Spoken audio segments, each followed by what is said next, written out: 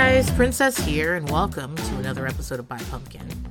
I got a lot of stuff to do today, and I gotta get in here and I gotta record this shit, man. I gotta do it. But I have a lot of notes today too, so I think it's gonna be, I have a feeling I'm gonna be here for a minute. But before I do that, I want to announce that complaining works. Complaining works. Bitching and complaining works. Okay?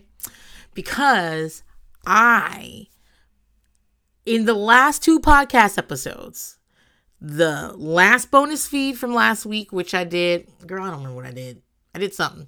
And then, it was Married to Medicine. I did it with Kara.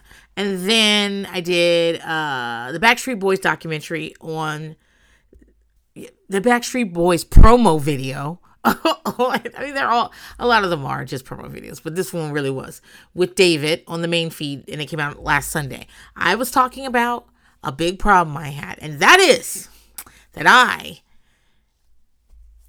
was patiently waiting for some BTS pop figurines, right, to come on sale. I ordered them, very excited, ordered them.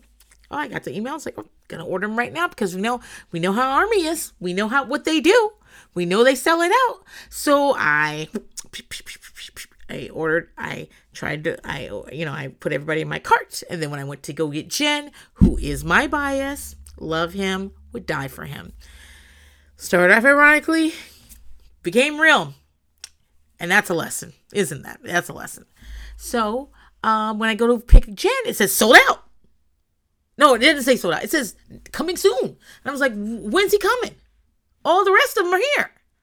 So, I ordered my 6 and I said, I'll just keep waiting. And I get a notification at 2:48 in the morning that Jen is now ready to be bought. Now, I wake up at 5 a.m. I'm on the toilet looking at my phone. Is that sanitary? No. But it's my truth. I'm on the toilet looking at my phone, and I see that it's 5 a.m. Jen became available at 2:48 a.m., and I say, you know what? Let me go ahead and buy him. That's weird that he took a long time, and he is my bias and everything. And yes, I have another Jen Pop figurine. Right. But I wanted all of 7 Boys from Butter, which is a very good video, a very good song. Don't pay attention to lyrics. It's an English language one. This is why I don't like listening to K-pop music when they sing in English, because suddenly it's very clear that they are saying some dumb things. Fine, but it's still a good song. Smooth like butter, like a criminal undercover. Let me stop. Anyway, so I'm like, okay, let me go buy it.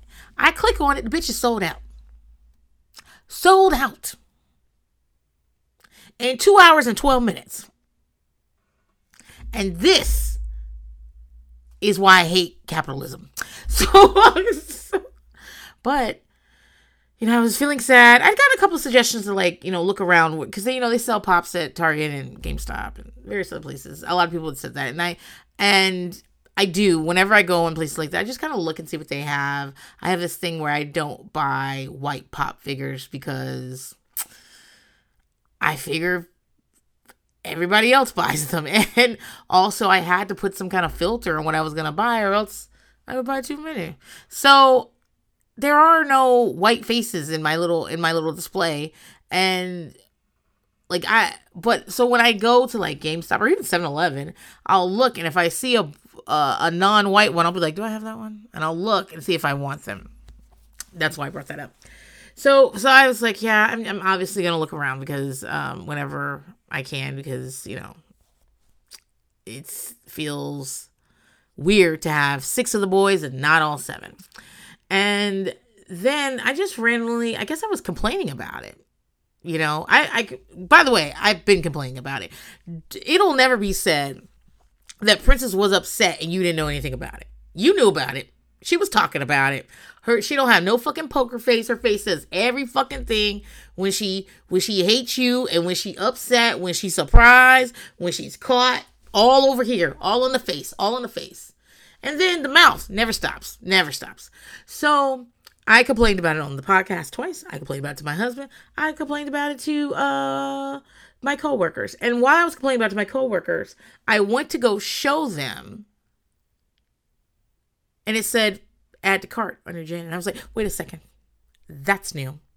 So I add to cart. And normally I don't like to buy pop figures unless I'm buying at least 4 or 5 of them. It doesn't make any sense. But, I just bought one. I just got one. Oh, wait. No, I didn't. I was just going to buy one. But then I saw they had Mirabel from Encanto. And I already have Antonio. They have Mirabel, Julieta, and Abuela. But I don't get down with Abuela. But I bought her anyway. Okay? I don't get down with her. Mirabel may have forgiven her, but I don't forgive her. People don't change overnight, okay? She out here talking to a candle and Bruno was in the fucking walls. Your son's in the walls, baby. And he didn't do shit. All he did was tell y'all the truth. Y'all mad at him because he's telling you the bad news that's gonna come. He doesn't make it. And so then you over here bullying Mirabel her entire life. Maybe not entire life, just when she didn't get her power. And Julieta, you need to take a look in the mirror too. It's up to you to stop your mama from talking to Mirabel like that. Mirabel was a lovely little girl, a light of the family, and y'all all treated her like she was dirt. Mostly Abuela. And the truth is, I said I had to get started, but I'm going to finish this because I've talked about this before and I need to make sure you guys know this. We don't know shit about what happened to Abuelo. We don't know shit about that. Okay? All we know is what Abuela told us. All right? Okay? And she talking about he got run down by them people that was doing the bad stuff. Somebody explain what it was likely that they were running from, like what disruption, what thing happened. But, it's in Colombia. They're not quite, obviously nobody's quite sure because it's not based on a story, but they given like a suggestion of what it was that they were running from. But that's what she said happened.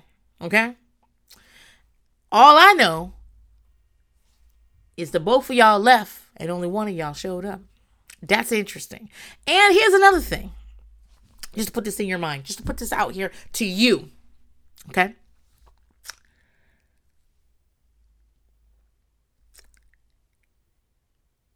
That candle is suspect, all right? And I hate to be all Salem witch trials here, okay? All right? But I need to let y'all know that the devil gives gifts too. He does. The trickster. He loves to give you a gift, okay? And so sometimes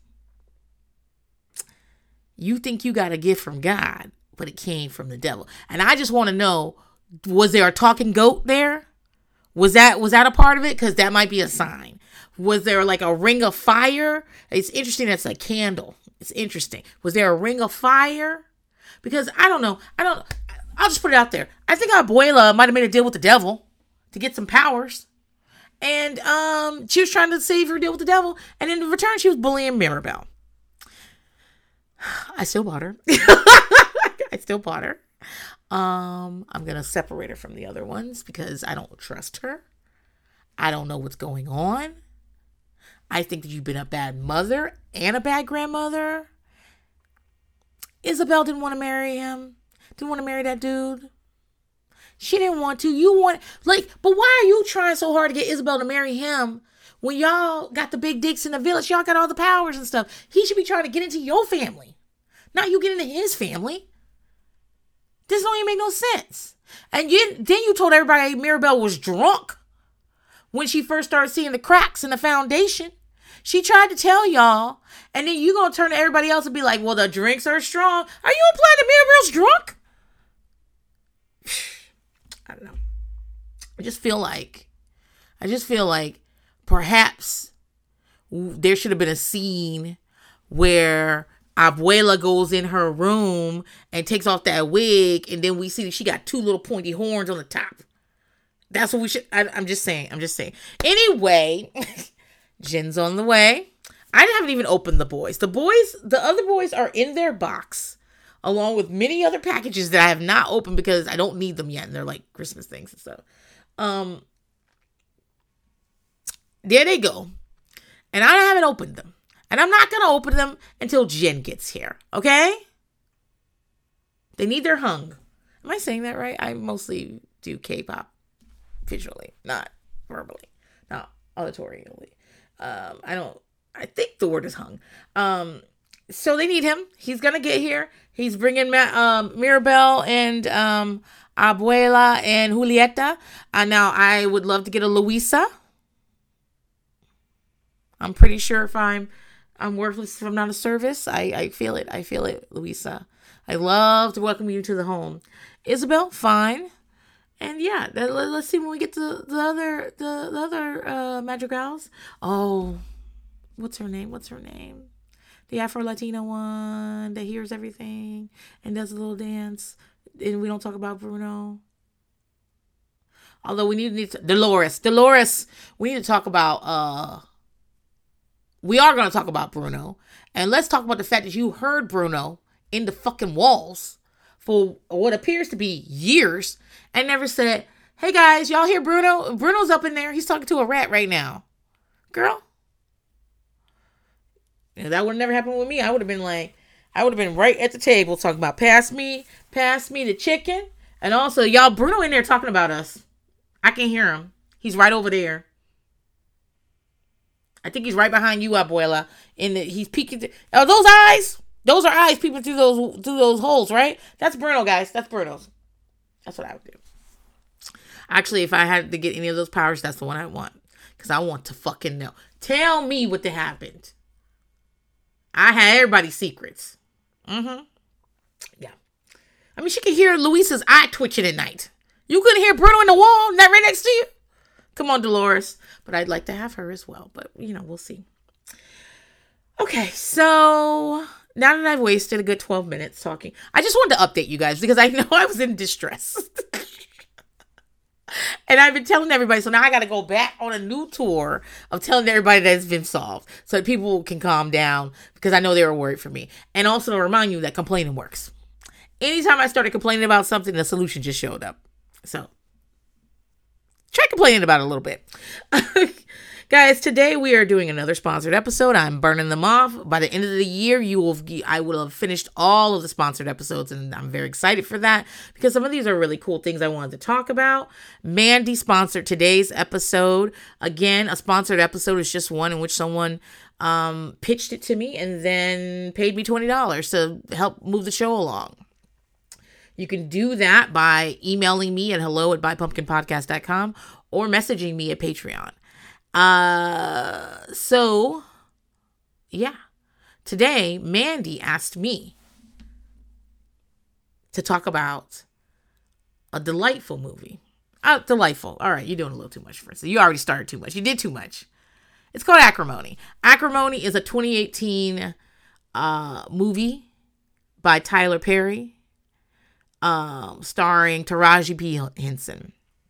I've seen Acrimony before I did this episode because I knew it was batshit, okay? I knew it was. Or as my mama would say, crazy as some cat shit. I don't know why is cat shit crazy. I wonder what's in it. And but to be honest, I'm not Tyler Perry's target audience.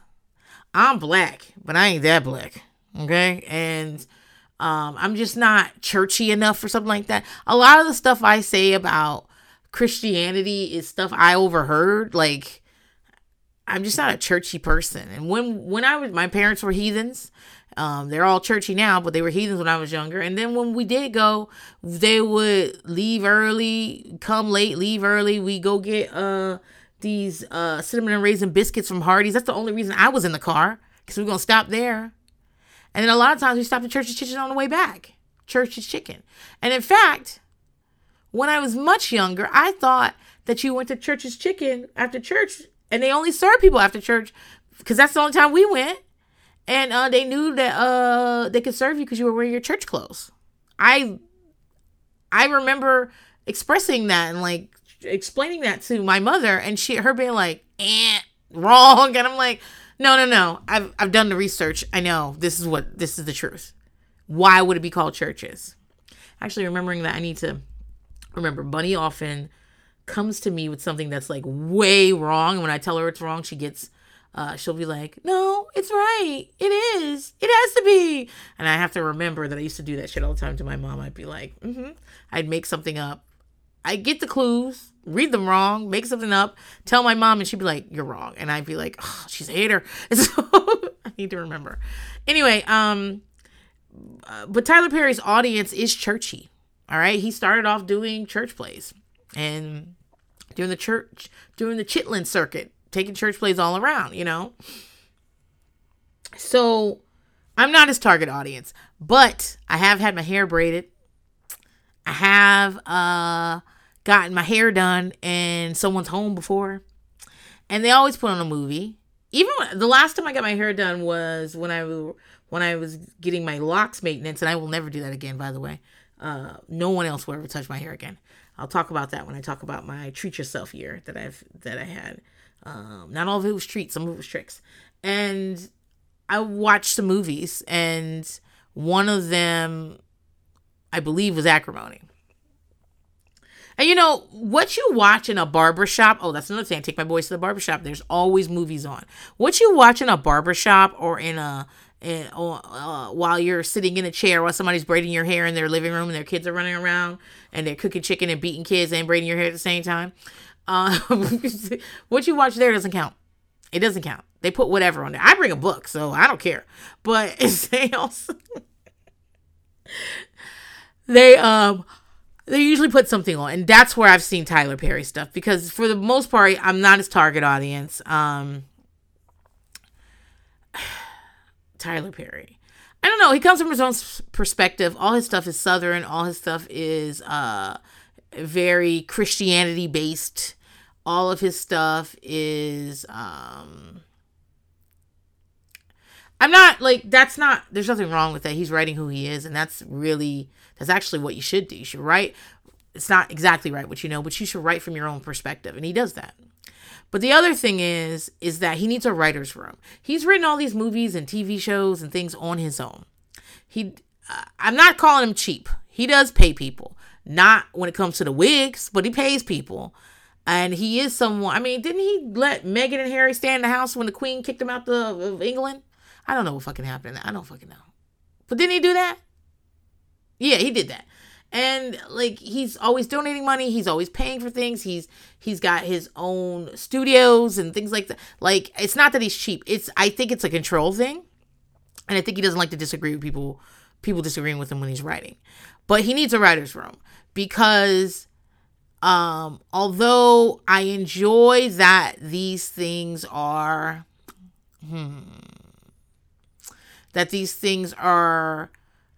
written from an authentic perspective. They're black as fuck. For some people, they resonate very much. The writing is not always good. And that's the truth. And Acrimony is probably the most obviously, like, badly written one. But that's fine. I'm actually really excited that Mandy sponsored this episode, because I love talking about bad movies. I love it. And much like The Face, or what was it called? The Girl with the Face? Whatever the one I just did with Yasmin Bleef not too long ago. I'm just going to tell you what happened. Okay? I will say this. This movie's 2 hours long. It should have been 1 hour. They should have cut an hour and 15 minutes of it. This should have been an episode of Snapped. Okay? We didn't need 2 hours of this. Not at all. Okay? Also, Taraji P. Henson is an around the way girl, which, I always enjoy. But Taraji P. Henson, I mean, she's black famous. I mean, I guess white people know who she is. They watched, what was she in? Benjamin Button. They watched, I know y'all watched Hustle and Flow, because a lot of white people, there was a time when y'all was talking about whooping that trick all the time. I know y'all saw it. I saw Hustle and Flow in the theater, and somebody had brought like a ton of fucking kids. There's actually a lot of kids in that theater, little kids, and they was like, whoop that trick. I'm like, I don't. Maybe look at your parenting plan. Maybe look at that. she was on Empire when Empire was big for quite a bit. I don't know how well written it was, but it was big. And she was most notably in Baby Boy. That's a John Singleton film. That horrible story. That people think that's love. And I also read Taraji's book, and mostly I read it for history because, like I said, I just gave you some of the. Taraji's been in a lot of shit. Taraji is like, Black Hollywood famous, and I was really interested in her stories, but reading her book listening to her book really clarified to me, her stance on a lot of things. And the fact that she wants to work with Terrence Howard over and over again. In fact, she told Lee Daniels, at least that's what she's saying in promo. When they do the promotional stuff, they say all kinds of shit that didn't really fucking happen. And she told Lee Daniels that she didn't want to do Empire if Terrence Howard wasn't going to be in it. Terrence Howard is a known woman beater. Google it. Terrence Howard has been arrested so many fucking times for domestic violence. I believe the last time I looked, it was like 7 mugshots. It was a lot. It might be more than that. Terrence Howard has a very interesting story. The reason I find it interesting is because it mirrors some of my grandparents' story about one of my grandparents could pass for white. And did. And sometimes, he did marry a dark-skinned woman, but he would often pass for white. And Terrence Howard's father, Terrence Howard and my own father have similar racial ambiguousness, except my father doesn't have blue eyes. But does Terrence Howard have blue eyes? It's either blue or green. He has light eyes. But Terrence Howard's father was like murdered in like a hate crime. I believe, and I could be making this up, but what I remember him saying in interviews because he was passing.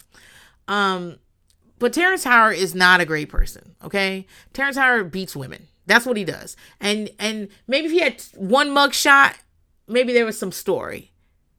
Maybe if he had 2 mugshots and him and that wife broke up and it never happened. And I wouldn't say, but I could see people saying that, like, hey, they had a volatile relationship. They were physically abusive. He was physically abusive in that relationship. It was a bad relationship. They got out of it. And he's regretful of his behavior. And it's with different women. And it's multiple. And Taraji P. Henson goes up for Terrence Howard. And she's been on the wrong side of history for a lot, especially to defending black men. I don't know what she thinks about R. Kelly, but I don't want her to tell me. I don't want her to tell me because she done told me some other things she thought, and I don't want to hear what she think no more. But back to what I was trying to say. This is a little side. Another cute story that my father just told me is that my grandmother, the one that I'm named after, used to work in a department store pushing the elevator button. Like, she worked the elevator. People would get in, and the white people didn't want to touch the elevator. Or it wasn't just white people, it was rich people too. They weren't supposed to have to touch things like that. And so she would say, what floor? And then she'd press the button and take them to that floor. And she met my white passing grandfather in that elevator, pushing buttons. And I don't know what happened then. He was like, I'm really black. I actually don't know what happened. but I'll talk to my dad more about it. I don't get my biological father. I don't get a lot of stories. He doesn't like to tell me stories because his father died very early. His mother died of a brain aneurysm when he was in high school. It broke up his family. His sister went to foster care. His brother was already in the army, and he just stayed home. His brother sent money home, and he just stayed home and kept going to school until someone told him. I guess they told on him. I'm sure he'd listen. My biological father is in prison for many things, many things that are that I don't want to talk about on this podcast. Maybe one day, but I don't want to talk about. But I don't think of him as a saint at all. I'm pretty sure he's guilty, and I'm pretty sure that, and just hearing stories from my mom about when we were together, I just know he's a very flawed man. So and also at the time he was a teenager, so I wouldn't be surprised if he was doing things that made it clear he didn't have any, no one was at home, and he got around the school. It was finally somebody that he was called in the principal office, and they told him he could not come to school because he didn't have an adult to enroll him in school. And he was like, I'm already enrolled in school. And they're like, no, you haven't have an adult. And he had no adult supervision. And so they kicked him out of school, and he just went home. And when his brother got home from the army, I don't think he left the army. He just got home on like a leave or something. He was gonna walk him back up to the school and enroll him. And my dad said, shit, if you can enroll me in school, you can enroll me in the army. And instead they went down to the recruiter's office and he signed him up for the army. And that's how he got in the army when he was 17. He didn't stay there that long. So those, I find these stories interesting. I'd like to hear more of them because I know very much a lot about my mother's family. But my biological father doesn't like to tell me things because everything he tells me is over, you have a collect call from name of the institution. And so he doesn't like to, he doesn't like to talk about things like that. And he also has a lot of trauma from it. The only reason he married my mother they met. My mother run away from home for the 50th time. My mother used to love to run away from home. She'd run away from home. I don't even know if she was running away. She just wouldn't come back home. She'd go to school. She'd be at her friend's house. She just wouldn't go home. Her father would go up to the school, be like, ha ha. And she'd be like, damn. She kept getting caught. She'd go to school. My mother was off and about. And they met walking dogs. And let me take that back. He did want to marry my mother. My mother is the love of his fucking life. But he wouldn't have gotten with her and married her and had a baby so quickly if he wasn't trying to to get his sister out of foster care with a relative. He was trying to show stability, and while his brother could have had him when he was underage, they weren't gonna let them have their sister. So that's the real reason. And at this point, his brother had gotten into drugs and was heavy into heroin and essentially homeless. And this is why the entire time my parents were married, my Uncle Bob would show up and to visit, smoke some weed maybe, do some drinking, and fall asleep on the couch. And then he just lived with them. And they would move. And then after a little while, he'd show up one day when they were having a good time. And mom would be like, don't let him fall asleep here. But he'd fall asleep there and he lived with them. And this incident, and my father had all this guilt and everything. This incident is what caused my uncle and my mother to get into a fight, and he pushed her down a flight of stairs while she was pregnant with me. Let me take that back. He didn't Mortal Kombat her. He did not. This wasn't 300. He didn't go, this is Sparta, and kick her down the stairs. But they were arguing. And because they were arguing and they were pushing each other, he pushed her and she fell down the stairs. And that's the truth. I don't want to make it seem like he bounced her down the stairs like a fucking beach ball because he wanted to. They were arguing. And he was high. And I'm sure my mom was high too. My mom definitely smoked weed when she was pregnant with me. So she probably drank too. And so, at least in the first part, she didn't know she was pregnant right away. But I know she probably smoked weed when she was pregnant with me. I don't know if she'd admit that now. But, she had to go to the hospital, and they're like, maybe something's wrong with the baby. And guess what? I'm still here. That's right, baby. That's right. That's right. I'm unfucking defeated. Everything that tried to get me, every fucking thing that tried to get me in all my life. You know how many times my life has been in danger? You know how many times people wanted me to fail? You know how many times people wanted me not to wake up the next morning? Including once or twice myself. But still, undefeated, baby. I'm still here. Still here. Got a podcast. Got my BTS pops on the way. I'm living life. All right? I don't know why I'm talking about any of this. But oh, Taraji P. Henson. Taraji P. Henson, when I read her book, she talks about her turbulent upbringing. And her mother was a single mother. Her father was, I want to say, a Vietnam vet. Maybe I was wrong. He might have been, she might have been born in the 60s. But so, whatever war. Maybe the Korean War, but he was in a war. And he came back all fucked up. He was an alcoholic. I'm not going to say he was a drug addict because I don't remember that exactly, but I think so. But I know he was an alcoholic, and he would do things like kidnap her from her mother. Like when she was a baby, like kidnap her and run down the street and try to get away with her. And Taraji P. Henson, can't just say her name. Taraji P. Henson talks about that man.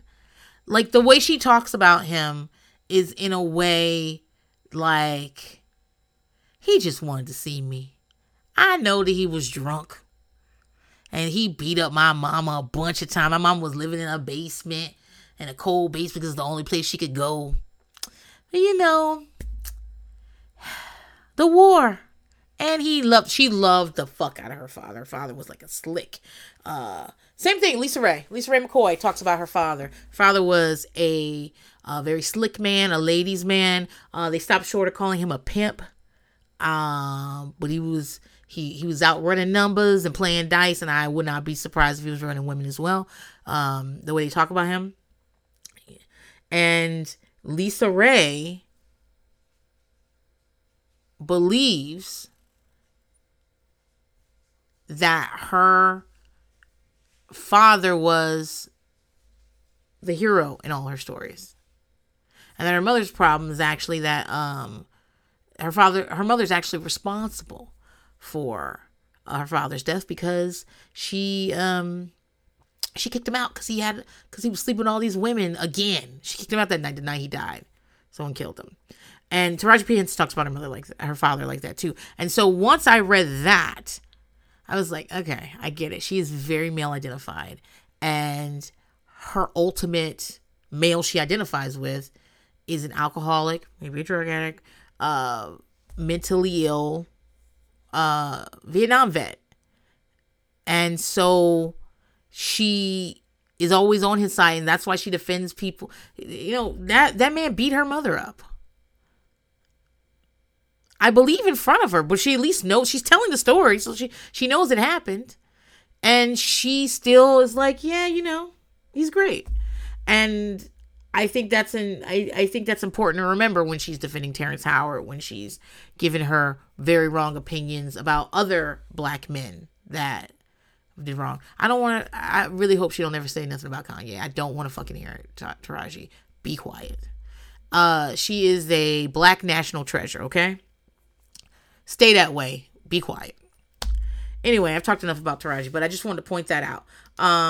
That she's one of the bigger stars for Tyler Perry's movies. I mean, he's like a Ryan Murphy. He likes to work with who he likes to work with, so you see a lot of people over and over. But Taraji being in like a film for a movie of his is one of his bigger stars, okay? So let me tell you. Okay, so boom. Do you guys know that? Do you know that it's always going to be a good story when a black person says, okay, so boom. That's how they start off with. They always got to get to the, mind you, they got to say something like that in there where they go circle back. They got to start, that ain't even half of it. These are black storytelling markers. And I have been in places where someone's about to tell a story and it didn't say, okay, so boom. And the person that we were with was like, okay, well, I don't even want to fucking hear the story because I know it's not going to be good because you didn't start with boom. And so, okay, so boom. um, we start off with like a courtroom scene where a judge is telling Taraji, whose character's name is Melinda, she better stop harassing people, and that she violates this restraining order, she's getting 40 days in county. And then the judge says she needs professional help and anger management counseling, and that it's going to be court ordered. Okay. So next we see Melinda going to therapy. I mean, by the way, she's talking all back to the judge, and the judge is like, "Shut up, young lady." And so we see her go to therapy. She don't want to be there. We don't ever see the therapist. We hear their voice, and the therapist is like, "Do you feel like you seem angry? Do you feel like you have a right to be angry?" And Melinda says, asking if she has a right to be angry is like asking if she has a right to be hungry. And I was like, oh, okay, I'll take that. Oh, I see you, Tyler. I see you. And she says that man owes her every breath in his body. He has tormented her and he gets to walk away free. And then she lights up a cigarette in the therapist's office. I was like, oh, they trying to tell us she crazy. Because where do they smoke inside in 2018? Where? In a therapist's office? Basically, they're trying to the movie has Melinda talk to us, narrate things, but what's on the screen is not what she's narrating. Okay? And I guess that's supposed to tell us that she is out of touch with reality, I guess. But at this point, I just was like, okay, well, she crazy though, because she's smoking in a therapist's office. So I already know. So Melinda starts to tell us the story of her relationship with a man named Robert. She is in college. She's running back to her dorm in the rain when she runs into a boy. And honestly, what happens? They both have their head down because it's raining. They bump into each other, and she immediately starts fighting him because he bumped into her, and then she runs off. And I was like, damn, your first thought isn't like, excuse me, your first thought is, I'm about to whoop this trick? I don't know. So they both get soaked. Her papers get mixed up, and he shows up at her dorm room. And her friend Sarah, I guess, opens the door, and he asks for like a Mandy or Melissa because he's found her based on that he has some of her papers and they're a little wet and messed up, so he doesn't really know her name. But when she comes to the door, she's still mad. She telling him, I don't give a fuck. I don't like. Basically, she's like, she's surly, and he's very like, it's okay. It's fine. And then he offers to help her study because she's in a class that he's already taken, and he's trying to make it up to her that he had the nerve to be running in the rain just like her. So while they kind of get to know each other, and she's very like, I don't know you. I don't want to be around you. I'm hard to get. And he tells her, he mentions this thing that goes throughout the whole fucking movie. It's very important. He has the idea for a self-charging battery. And energy is really like a global issue. It is an environmental issue. Energy, like if you could solve the issue of energy, then you could solve a lot of fucking world issues. And so because he has the idea for the battery, he plans to be rich and save the world. That's what this whole thing is. He's going to do. So, she failing out of school, and she's talking to him. She's like, yeah, I can't keep with my mom. She doesn't need to drop out. He's like, I'm going to help you study. I'll do this. And she's like, my mom she was very surprised when I wanted to go to college because I'm not as smart as my sisters. And that conversation happened, and immediately somebody runs up and like, your mama dead. And so it was so like, it would be like if a character said, I love my mother very, very much. She is my life. I actually don't know what I'd do without her. And then someone go, by the way, she dead. And then runs off. That's what fucking happened. So she goes home for the funeral, and he shows up at the funeral to support her. He wasn't invited. He just shows up. Her family gives her a hard time because I guess he's from the wrong side of the tracks. I don't know that they're from the right side of the tracks, but okay. And when he leaves, so here's what it is. I think their mom Like it's we'll talk about where he lives. But I think they don't mention a father. I think their mom, they live in a home that she has paid off, and she has money to leave people when she dies. She has money to spend to pay for people to go to college. Melinda has a Jeep. Like it I don't think that they're rich. It doesn't come off as rich, but it's more like we are secure. And we don't worry about where our next bologna sandwich is coming from. So her sisters, and she has two sisters, Mouthy 1 and Mouthy 2. And they're like, must be nice for you to get off that side of the tracks and walk over here. Mm-hmm. And, he answers their questions pretty well. But when he leaves, he's saying goodbye, and she realized that he's walked all the way to her house. And it was really far. And she offers to take him home. When she takes him home, he lives in a trailer. It turns out his father's in prison. His mother left him with his grandmother. His grandmother died when he was 14. And he's been living in this like RV trailer thing in his aunt's driveway ever since. He ends up introducing her to Nina Simone. She doesn't even know who Nina Simone is. And if somebody on a black show or a black movie is paying Nina Simone, we're supposed to interpret that they are intellectual, artsy, woke. Like we're like people have made woke mean many other things, but like the type that'll be like, I don't eat pork, because like that sort of thing. So. Maybe they're going to grow some dreadlocks at some point. That's the type of person that listens to Nina Simone.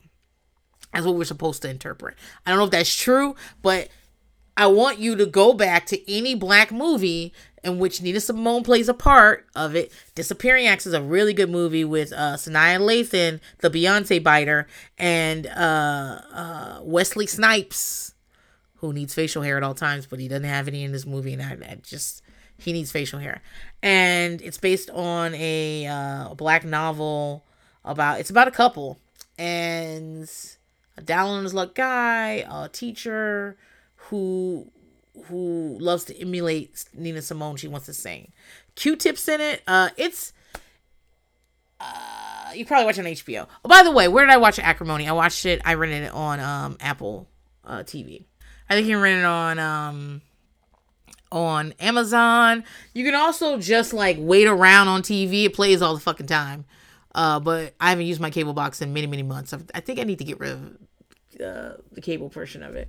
But that's where you can watch it. Anyway, so Nina Simone, we're supposed to take that to mean that he's intelligent and he's thoughtful and he's one of the good blacks.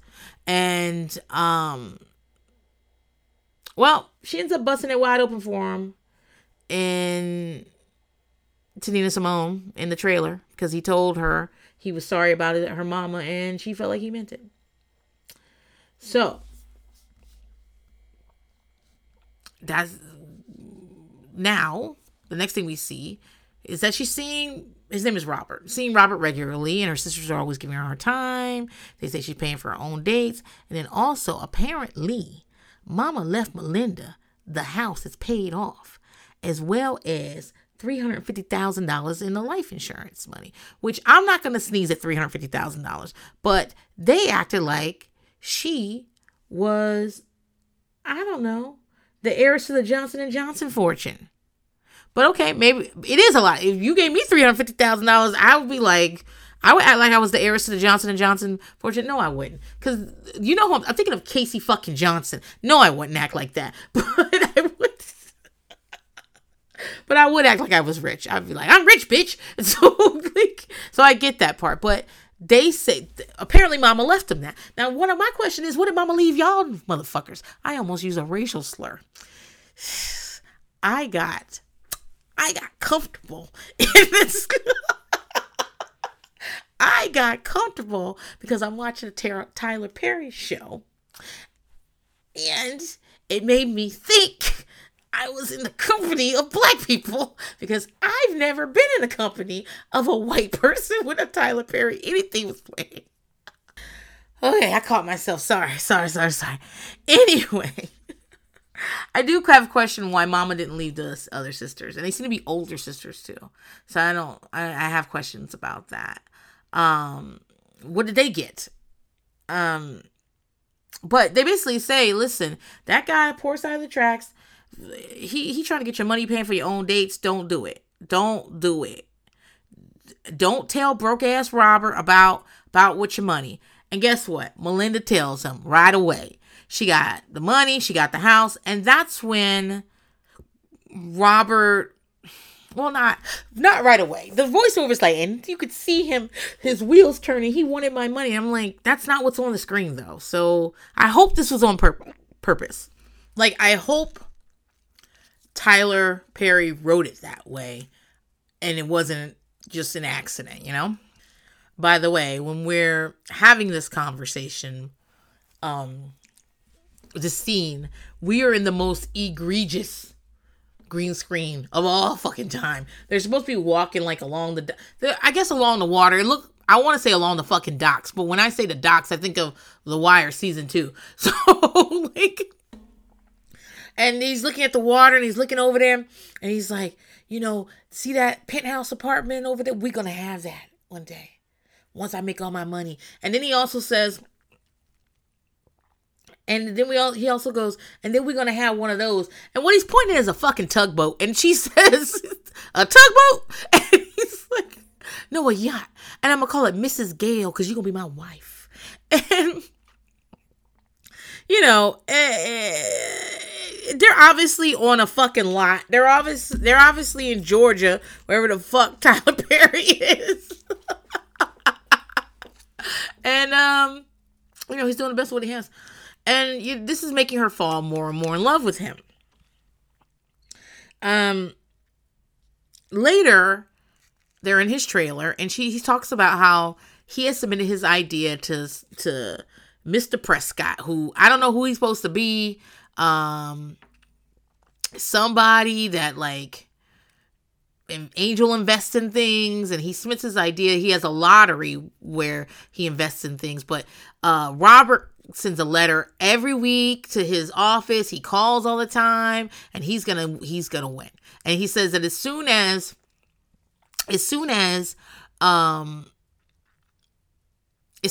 he calls, you got to go right then. We can't set up no appointments or nothing like that. What happens is that apparently this Mr. Prescott holds a lottery, okay? To make it fair, holds a lottery, and at all hours of the day or night, and he just immediately, as soon as he figures out which one he gets, he calls you immediately. If you don't show up in 10 minutes, it's done. That's apparently how it works. And y'all don't think something wrong with Mr. Prescott?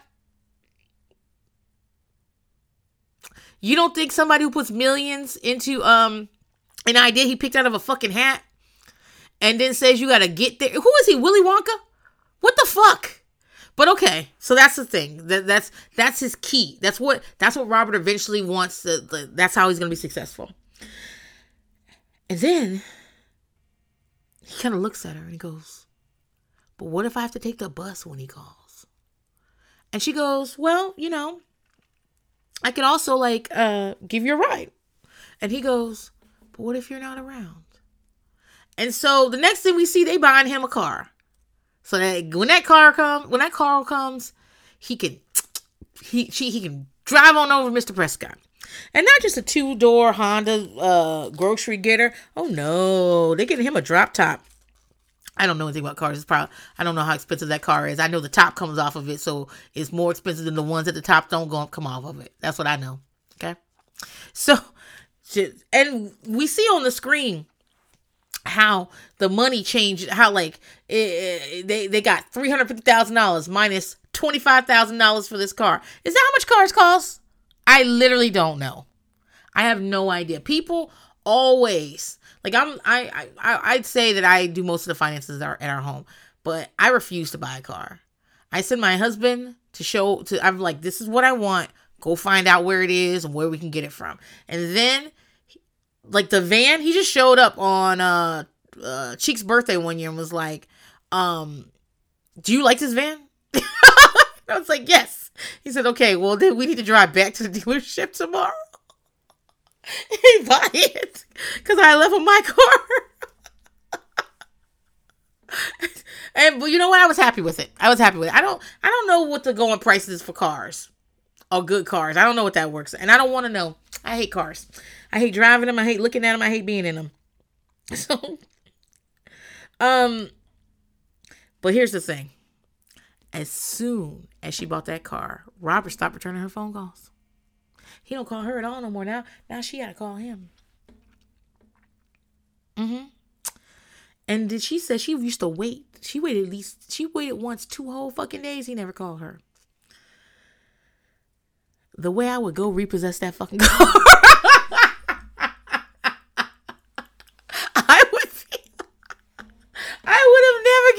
I would have the spare key at all times. And 24 hours after I gave you that car, if you started acting funny with me, bitch, I would be over there picking up that you would be in the Piggly Wiggly trying to grocery shop, and I would come and steal that fucking car. That car is in my name. I'm sure it's not in her name, otherwise, like, it doesn't make any sense, but I'm sure she allowed him to put it, just some dumb shit. But I mean, that's kid shit. That's young kid stuff, you know what I mean? And if this had ended here, $25,000 spent of your $350,000, okay, that's a chunk of money, but it's an expensive lesson you just learned. So we see her at a family dinner with her sisters and their 2 husbands, who I call the brother-in-laws, because I don't know if they have any names or nothing like that. And the yappy one, the most yappy one, tells her, she says, listen, now that we're married, we're moving out. I'm like, what, y'all got married yesterday? What's going on? Like, we're married now, we're moving out. I'm like, okay, that's clunky, but fine. And Melinda, that means you need to get a job to keep up the house, because Melinda doesn't have, she's not working, she's out of school. And she, I guess because Melinda owns a house, they pay for the utilities and stuff. And Melinda just goes, okay. And just gets up from dinner and goes to use a house phone to call Robert. That's to tell you what year it is. When he picks up the phone, he goes, oh, hey there. How are you? Listen, he ain't fucking with you. He got his car. He's not fucking with you. No, like, to be fair, Melinda, the main character, I understand. I understand. Like, how hurtful this would be, and how, like, and what happens next. Like, so basically she's like, well, you haven't called me in 2 days. And he's like, well, you didn't call me either. I just been busy. I thought you was busy too. And then he goes, I'm soldering right now. So I can't, I need 2 hands. So I can't talk on the phone. Could I call you back? And she goes, sure. But she feels like that's bullshit, right? She says she knows. So she gets in her car and she drives on over to the trailer. And she says she's going to park across the street. So she said something in her gut told her he was lying. And that's something in her gut told her to drive over to the trailer. And that's something in her gut told her to park across the street and not too close. Now, I'm watching this movie and you'll park directly in front of the door of the trailer. Okay? Now, maybe across the street, but it's not a big street, babe. It's like we are looking out your driver's window directly at the door. So, but okay, all right. I don't know how he didn't know your ass was over there. That trailer ain't that big. But just as she's about to talk herself out of busting up in there, she sees a hand in the window. And not just any hand. A hand like that movie Titanic I never seen, where she put her hand up and it's sweaty. And I'm supposed to believe that she's coming or whatever that thing is happening. It's like one of those hands, like a hand, okay? So Melinda tells us that her crazy is blind. And so basically that when she get upset, she go blind. She can't control herself. Something takes over and she can't control herself. It's just when she's in that mode, that's what it is.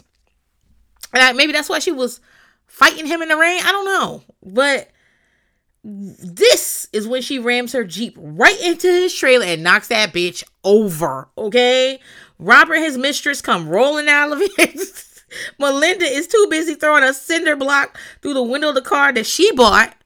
Why? Just drive off in that car. The lady that he's fucking, Diana, there's a reason I know her name, says, runs off, Robert, you didn't tell me you was in a relationship. But Robert's like, okay, go on. And he talks to Melinda. He's trying to talk to Melinda, but she's hysterical. And she's bleeding from her nose. And he's like, you gotta stop bleeding. And she passes out. So they got to go to the hospital. She's rushed to the hospital. The crash caused the makeup for this internal bleeding, this string of blood that goes down the side of her face that's supposed to signify to us that she's bleeding internally, is bad.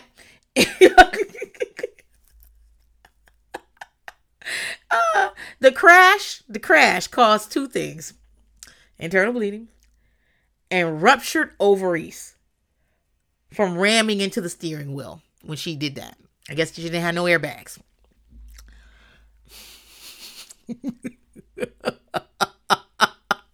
Guys, I'm not laughing at the idea. Because her ovaries ruptured, she can't have children. I'm not laughing at the idea of infertility, right? That's not what I'm laughing at. I'm laughing because I would bet every single fucking dime in my bank account that Tyler Perry has no idea how women's reproductive organs work. I would bet fucking money. In fact, I was like, I'm gonna give him the benefit of that. I never heard of no fucking ovaries blowing up, rupturing. I never heard of no shit like that. Fine. But I don't know everything. I don't fucking know. Maybe my shit blew up. I don't know about it. So I tried to Google it. I couldn't even Google it because it kept going, are you talking about cyst, babe? Google was like, baby, are you trying to Google ovarian cysts?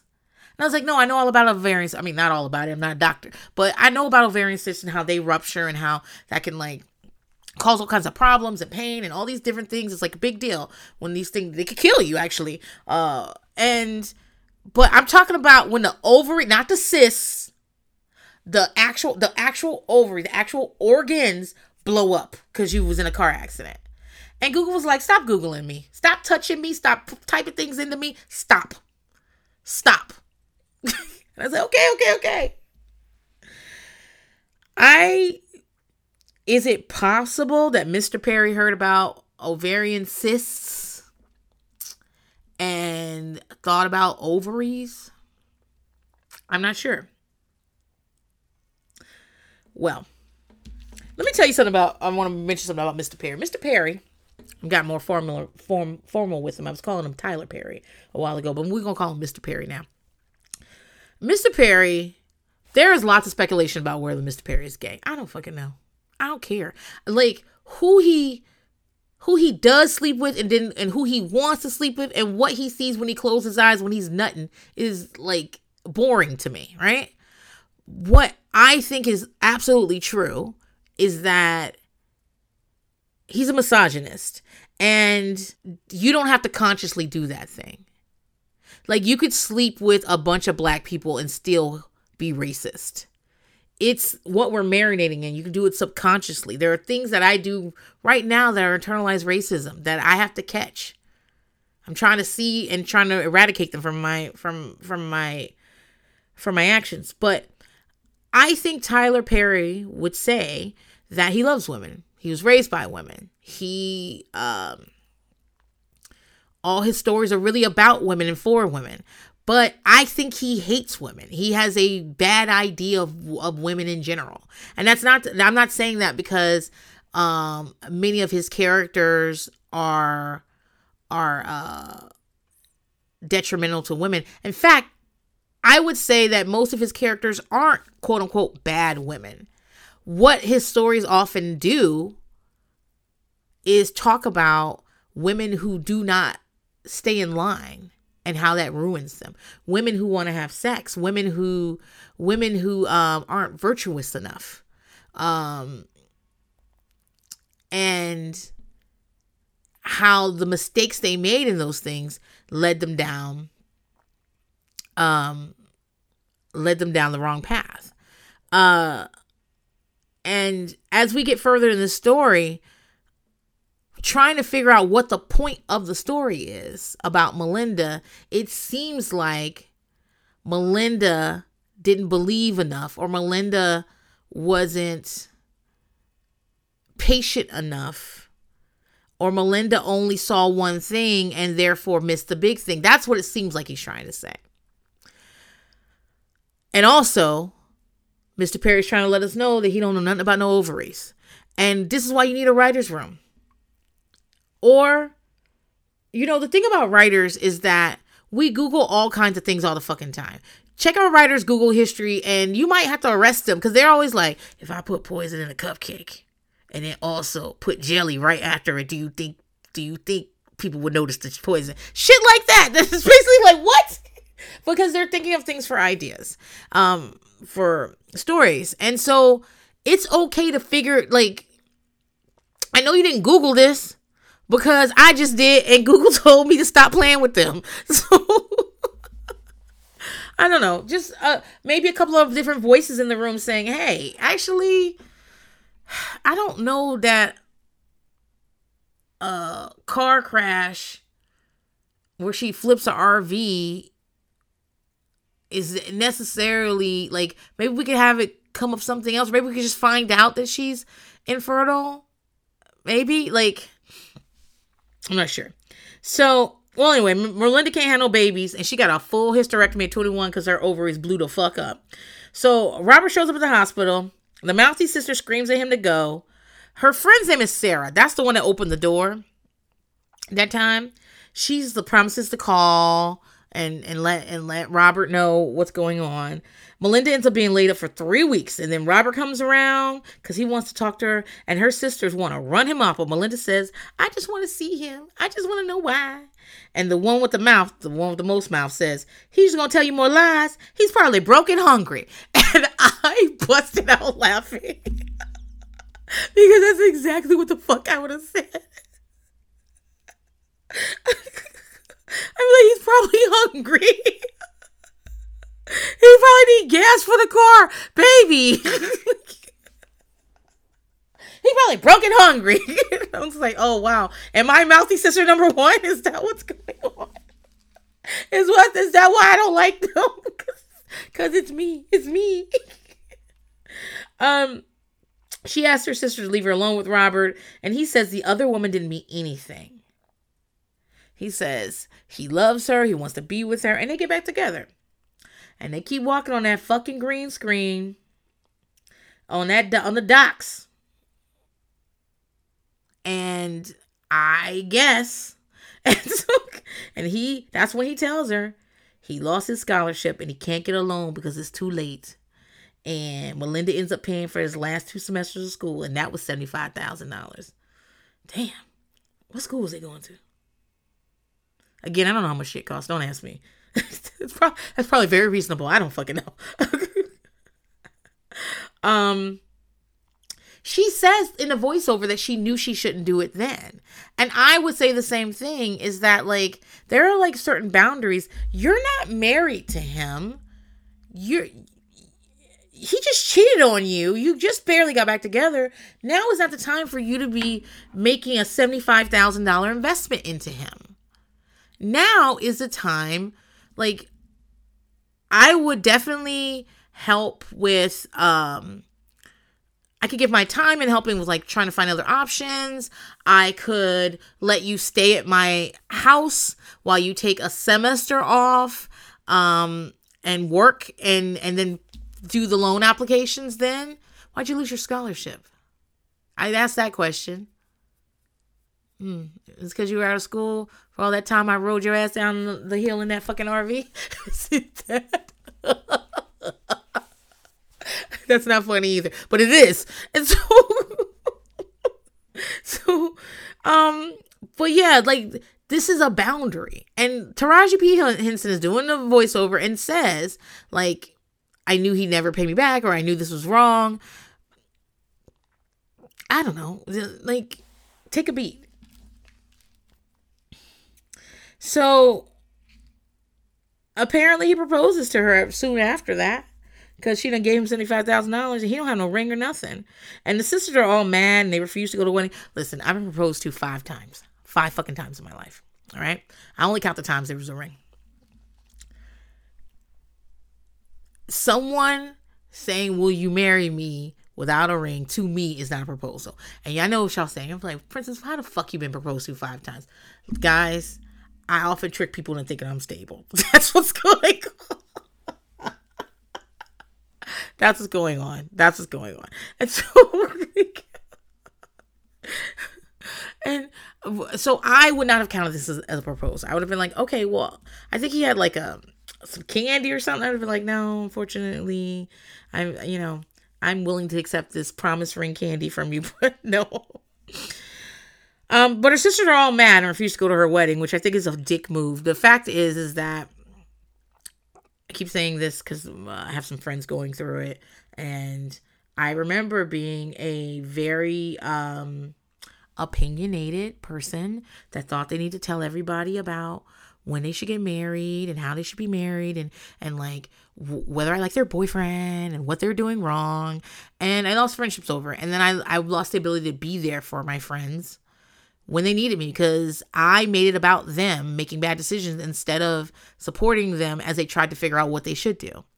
And nobody wants to get married and people don't show up to their wedding at all, because maybe you don't love my choice, but celebrate my decision, celebrate my day.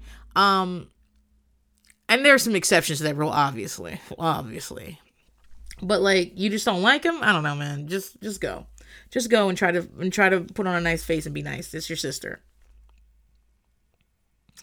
So Robert moves out of the trailer and into the big house. And she's paying for his materials and his stuff to invent his battery. He drains the rest of the money. And when she says the money's gone, he says that he'll try to get a job, but it's going to be hard for him to study and work on his invention. But I guess he'll try. See, the thing is, he only has 2 semesters of school left. So that means this all happened in less than a year. I don't know. It just feels like it moved fast because he's still in school. So her friend Sarah helped Melinda get an office job as an assistant, and then she would clean offices at night. She doesn't want her sisters to know like the situation she's in. And during this time, he's doing stuff like hooking his little battery up to the house and blowing up the wiring, and another $37,000. Robert, I'm not. Listen, Melinda got some shit with her, but I too would be annoyed, and I would have never married Robert. So I'm like, Robert, we too poor to get married, baby. You feel free to hang out at my home. Now, again, I think Melinda's like 21 years old or something like that, so I do understand the stupidity, but still, her mama died, and her sister's all mean, so who knows? All right, so Robert graduates, and Melinda's like, thank goodness he graduated. He gonna get a job. Thank goodness. He got 3 job interviews, and the jobs all started $150,000 a year. Okay, we could do something with $150,000 a year. Okay, let's do that. And they all turned him down. And that's when Robert tells us, you, me, and Melinda, because none of us knew this shit. Okay. That his ass was in a gang when he was 15, and him and the gang robbed a grocery store. And he spent 2 years in prison as a minor. Tried as an adult. And he thought he could get it expunged because he was a minor. But he can't, and he's a felon. Baby, do you not know what tried as an adult means?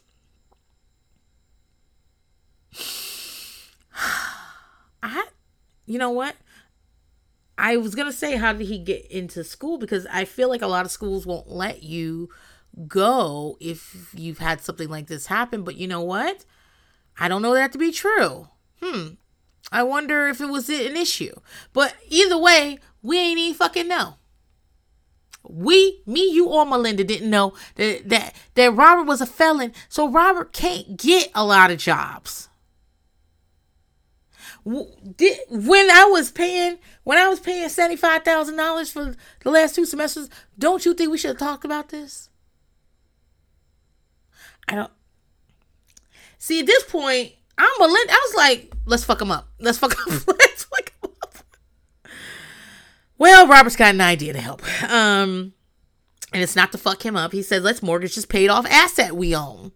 And Melinda was experiencing the sunken cost fallacy. So basically what was going on is that she was like, I done put a lot of money and time and all this, so I might as well go. Anyway, this goes on for 2 decades. They mortgage that house. She works all these jobs. She works and works and works. He gets a few odd jobs that don't even cover utilities. Mr. Perry. See, here's the thing. What the fuck do you mean he only got a few odd jobs? Because you can't say you can't work and go to school and do this because you don't go to school no more. And when it was that $150,000 job you was going to work. So what do you mean? Like, work full time somewhere. There's nothing worse than going to a backbreaking job, or not even backbreaking, going to a stressful job, going somewhere and going to work all day and coming back bone tired, and there's someone in your house that's in the same spot as when you left. I told my boys this because they had to stay home because they were sick, and their father was sleeping because he works night shift. And my older boys, I was like, don't ever let somebody leave for work and come back and you in the same spot in the same clothes doing the same thing. Don't ever let that happen, because regardless of what happened in between that time, it always looked bad. Don't ever let somebody walk back in the house and the kitchen's dirty and you sitting over here in your pajamas. Don't do that. You know, I don't know what I was watching. It might have been a TikTok. Or the girl was like, I grew up with a single black mother, and the thing is, when she was cleaning, we was all cleaning. Like, it is, if your mother is cleaning, it is unacceptable for you to be sitting in the area where she's cleaning, or to be sitting anywhere. If you're not gonna clean, you must get out of eyesight. Okay, you must. And I feel the same way on Saturdays and Sunday mornings when I usually try to keep it down to like an hour, but I try to like do some, not deep cleaning, but like some cleaning that we wouldn't necessarily do, more than just like wipe the counters. And I sign everybody else one too. I'm like, all right, you vacuum the couch. I hate when shit is in couch cushions, so every week they pull off the couch cushion and vacuum like crumbs and shit out of it. Like something like that. Or you go outside, make sure all the dog poops out of the yard. You must do something while I'm doing something. I can't even imagine. But she said she'd married a white guy and that he's raised differently, and that like his mother would, and I don't know if this is because he's white. I don't know, like, what's his culture? Like, I know a lot of cultures treat boys as if they're like golden, and there's like studies that show that by the time they're teenagers, girls will spend more time doing housework, cleaning, errands, sort of things than boys. Most of theirs will be free time. So maybe that's what it was, but either way, she would put on the Beyonce, right? Whatever it is in your house. In my house growing up, it was Mary J. Blige. What's the 411 easily? Or after a while, it was Biggie. It was when that shit came on. Get up. Get up. Don't let your mom come find you. Don't let Toni Braxton be singing about how you should have come home last night and your ass is in the bed. Get up, because they're up and they're cleaning. And again, I don't want my kids to take away the idea that we need to be cleaning at all times. I don't want to do that. But what I do want to do is make it clear that the house runs. Everybody in this house has a responsibility to the house. We all live here. We all use the facilities. We all depend on the laundry and the food and all the things that this house and this home and this household do. So we all have a responsibility to it. And yours may be smaller because you're littler and you don't have as much time to do things. Or yours might be smaller this week because you're working doubles all week. You're working 12 hours, 4 days. So we're all going to pitch in and pull a little bit from you. Mine might be less, because I got something else going on. I'm sick, or I'm trying to record extra podcasts or whatever. Somebody might have to pull my slack sometimes, but we are all connected in this bitch. And so I limit it to like an hour, maybe 2 hours tops, but we all going to get something done in here. And I just don't understand how I don't understand how there's no conversation in 20 years about how, yeah, you do have a brilliant idea. I love that you're tinkering with it. I love that you're persistent with it. You do have to go to work though, because unfortunately I can't do it like this. I can't work 2 jobs and clean up around here and do all these things. And then also, and you just get to tinker in here. That's not what I'm looking for here. And so even though he's got a college degree, I know he's a felon, so that's going to limit some things. But also in my experience, a lot of companies don't even do the background check. So I'm not saying you was going to get a $150,000 job, but I think you could have got a $100,000 job. I really do. I believe that. If you couldn't get that, I think you could have got a $50,000 job. I know you could do that. I know you could do that. So what's the excuse? And if it's like, it's not perfect, how come I have to do things that aren't perfect, things I don't want to do? So Mr. Perry does this very clunky transition in which they get up, they go to the bathroom, they're washing their faces and doing their hair, and young Melinda washes her face, and then older Melinda 20 years later is shown as Taraji P. Henson, and same for Robert. If that sounded cool, just know it wasn't. It looked cheap. The other thing that runs through Tyler Perry's work is that, like, women want to be loved, they want to be fulfilled, and they want to have children, and they want to be married. That's what women want. And so he makes it very clear. I'm not saying Melinda's infertility is not, wouldn't be an issue for a lot of women, like, right? But he makes it seem like Melinda wants to be married so bad and wants to have a baby so bad. And that's part of the problem, is that it's 20 years of just her working. She didn't have no baby, and she was very sad. Melinda, you could have got a baby. She could have fostered, she could have adopted, she could have just adopted. I mean, some of these private adoptions are basically selling babies, but still, like, there are other ways. Like, if you wanted to be a mother, there are pathways to motherhood if that's what you wanted to do. But I also understand why would you want to do that when you were essentially taking care of Robert and you were bone dog, like, fucking tired from all these other jobs, and you're financially unstable. Like, that makes sense to me. I too wouldn't be like, let's go get a fucking baby. I wouldn't. So, like, why isn't that a part? She's monologuing. She's telling us all these things that are happening and how she feels and how time's passed. Like, why aren't we talking? Why aren't you mentioning that? Like, I'm sad because I always thought I wanted to be a mother and I'm not. But part of the reason I'm not is because who the fuck I don't want to add another thing to all this. I'm miserable. I wish that had that conversation, because in that case, Melinda's doing the right thing. Well, Robert runs into the girl he was fucking in RV that night. Melinda played Wreck-It Ralph on the place. That her name is Diana. See, Mr. Prescott's secretary, Mrs. Hildebrandt, has retired, and Diana took her job. Now, what I want to know is, throughout the rest of this movie, Diana don't like no secretary. Diana got an office. Diana's dressing real nice. She's snatched, and her clothes look like they have labels on it. They did not come from Old Navy. Nothing she got on like came from Old Navy, okay? And she got good wigs, okay? All right? So Mrs. Hildebrandt didn't have that. So my question is, what do you mean she just is secretary? And I don't want to say just, but the level of, when we get to it, the level of work that Diana's putting in is interesting. About, like, I just, it's not what I envisioned. When I saw Miss Hildebrandt, because Miss Hildebrandt, he tried to run up on her too, and she was like, get away from me.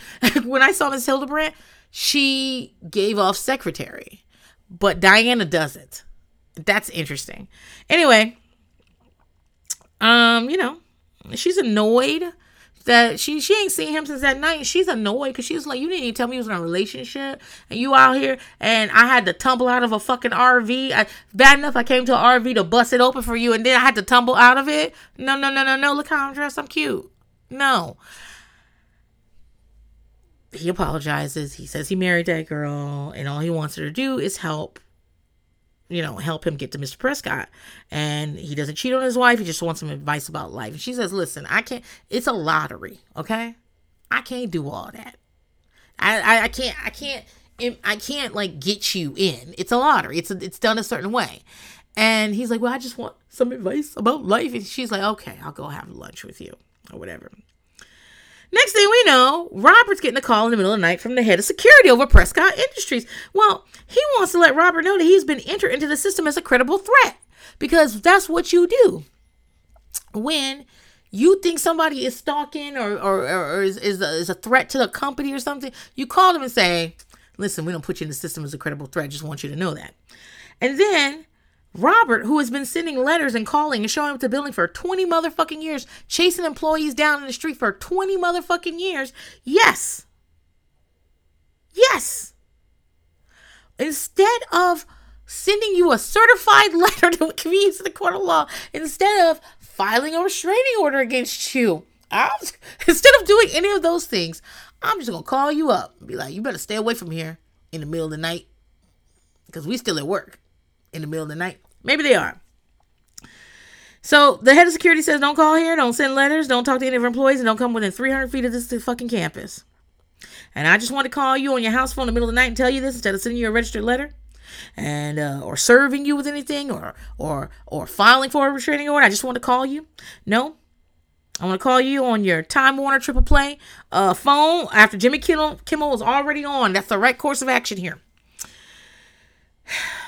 So Robert gets angry. He flips the table like he's calling somebody a prostitution whore. And he and Melinda have a heart-to-heart where he says he just wants her to have it all. I just wanted to do this for you. And she says, have you ever asked me what I wanted? I just want you to get a job. She's tired.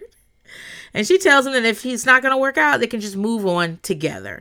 And I understand that was your dream, but let's move on together. And he promises to go find the best job he can.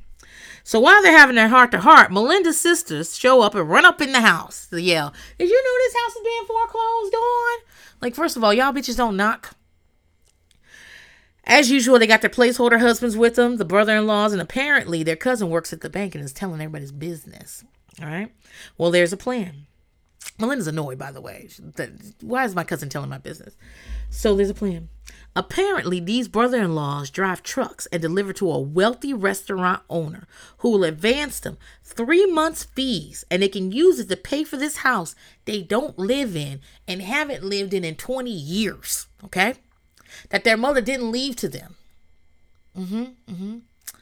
And even though they grew up here with their mother, they have their own homes, I'm assuming. You got a business. You might have your own home that you need to pay the mortgage on. But okay, all right. So you're going to do this. And your wealthy restaurant owner client says that if you don't make it a deal, if you don't show up at every drop up and pick up exactly on time, if you're 2 minutes late, you're going to lose the trucks. You're going to lose the business. And yes, we are willing to do this for a home we don't live in. We didn't ask anybody about this. Princess wasn't around so she could tell us to shut the fuck up and go mind her business. But yeah. We're going to lose our business and our homes because our business will be gone if this doesn't work. And this is all going to hinge on Robert driving the truck. And we can't pay you either, Robert. Okay? So you're going to work for free and then we're going to save the house. And somebody who hasn't had a job, who seems to be not very dependable around the house, we're going to depend on you to make all the deliveries and stuff. And if you fail, we're going to lose our business. And we all workshop this plan together because we fucking idiots. And that's the plan.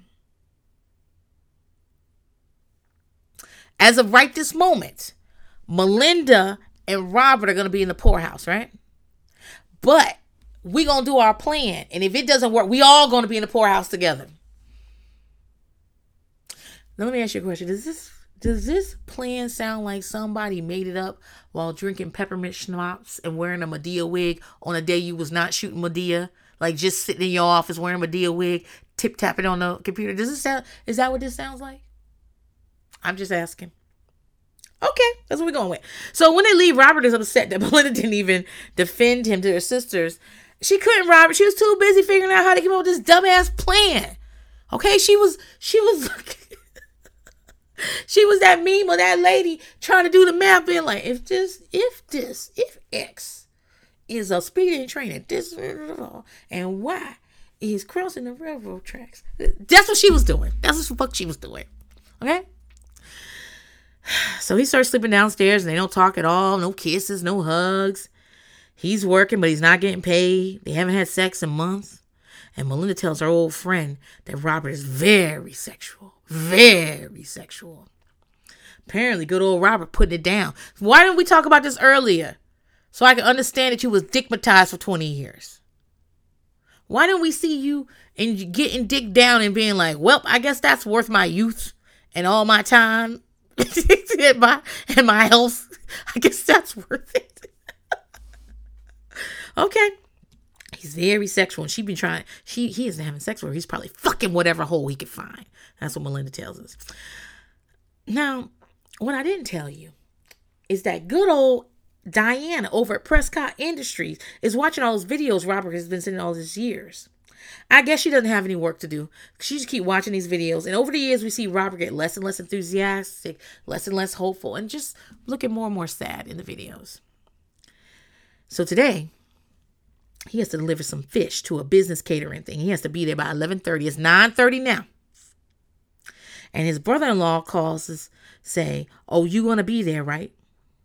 And he's like, yeah, I'm going. I'm in traffic. He's like, I'm tracking your location. You ain't there. And he's like, I'm going. He's like, all right, you the man. But also, Diana calls. And she says that she's seen his research and it's brilliant. What research? What are they talking about?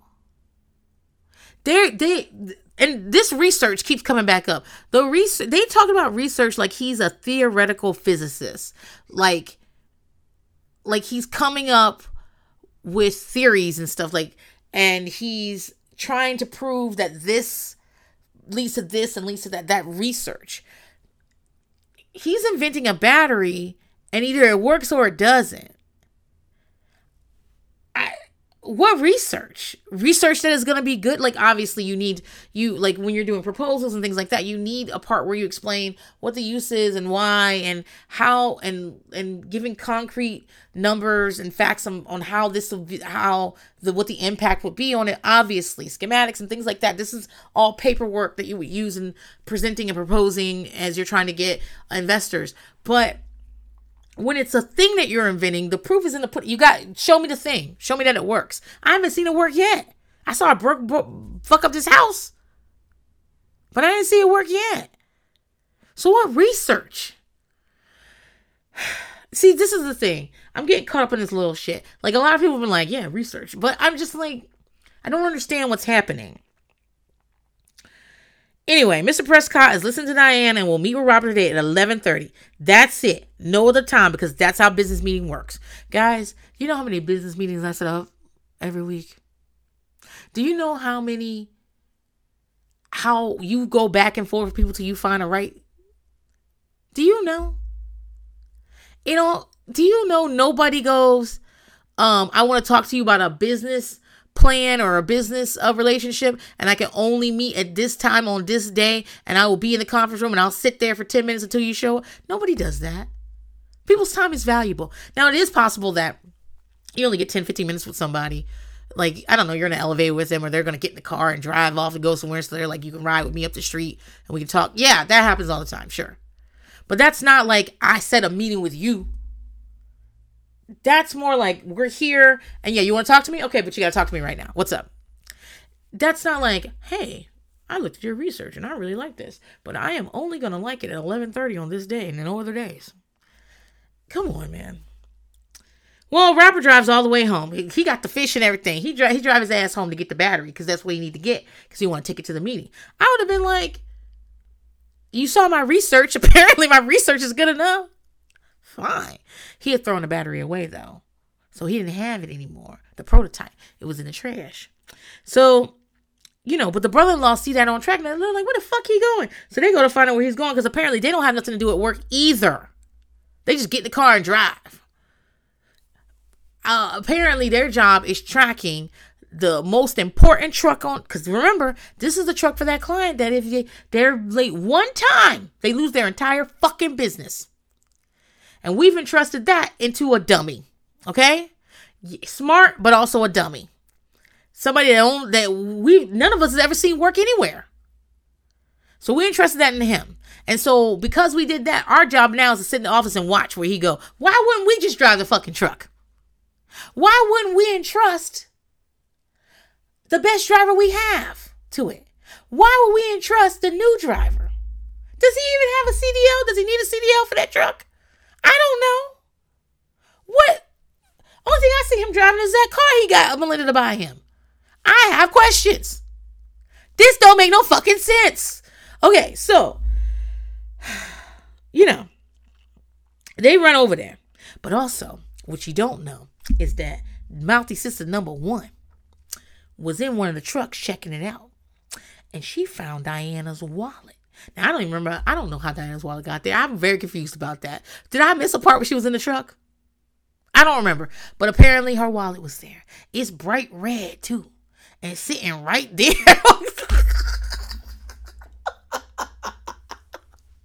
Robert, you ain't see this bright ass. Am I the only one that looks around before I get out of cars? I have a big thing. I don't like trash in my car. I try to keep my car as clean as possible on the inside. I don't like riding around a trash bucket. So before I get out of the car, I tell the kids, I say, can you look around? Can you look around at anything you brought in this car? Can you pick it up? And in fact, even if you didn't bring it, if you see it in the car, like a piece of trash or a toy or a pencil or something, can you get it and get out the car? And they do. And so the last thing I do before I get out the car is I look around like, all right, I want to throw away this drink. Oh, I left my glasses right there. Let me put that in my purse. I'm going to go. Do people not look around when they get out of the car? When you got out the truck, Robert, you didn't look over there and see that bright ass red wallet? They should have made the wallet black. Who is on props? Who's on props? So, I just wish I could be like, this was written and directed and shot and all that by Mr. Perry. And I just wish I could just be like an assistant one day and be like, that wallet's real red. It's bright fucking red, and everything else in there is black. You think Robert need glasses?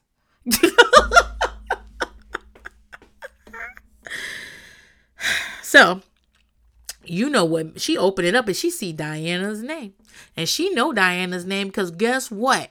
She know everything. She in everybody business all the time. So she grabbed Mouthy Sister number 2 out the office, and they head on over to Melinda's work and to tell him, like, look what we found, Mel. He's cheating on you. Okay, girl? Anyway, Melinda rushes home, and the brother-in-laws have already been there to get the keys to the truck and gone to deliver the fish. And now Robert is in his too tight suit, is working on the battery. He tries to tell Melinda about the meeting. She want to know about that bitch's wallet in your truck, and so do I. Okay? Fuck that battery. All right? My friend was just telling me about how her mother-in-law thought her father-in-law was cheating on her. So she followed him and then hid in some bushes. And everybody else that was listening to the story was like, wow, that's crazy. And me, I was like, okay. Did she have a bat with her? Because what the fuck you doing? Guess what? Her husband comes out of the apartments with her best friend. Baby. And that's why you needed that bat. Now, are you going to jail and doing a lot of time? Yes, you are. Baby, do not bring a bat somewhere that you ain't willing to do 30 years in jail for. Because if you hit somebody with an object and something goes down, you can kill somebody with a fucking bat. I promise you. And I promise you they gonna put you under the fucking jail. But let me tell you what, some of this stuff is worth it. That's what I'm saying. Everybody else in the story was like, in the bushes. And I was like, yeah, that's where I go. I be right in the fucking bushes. Right. Ooh, hold on.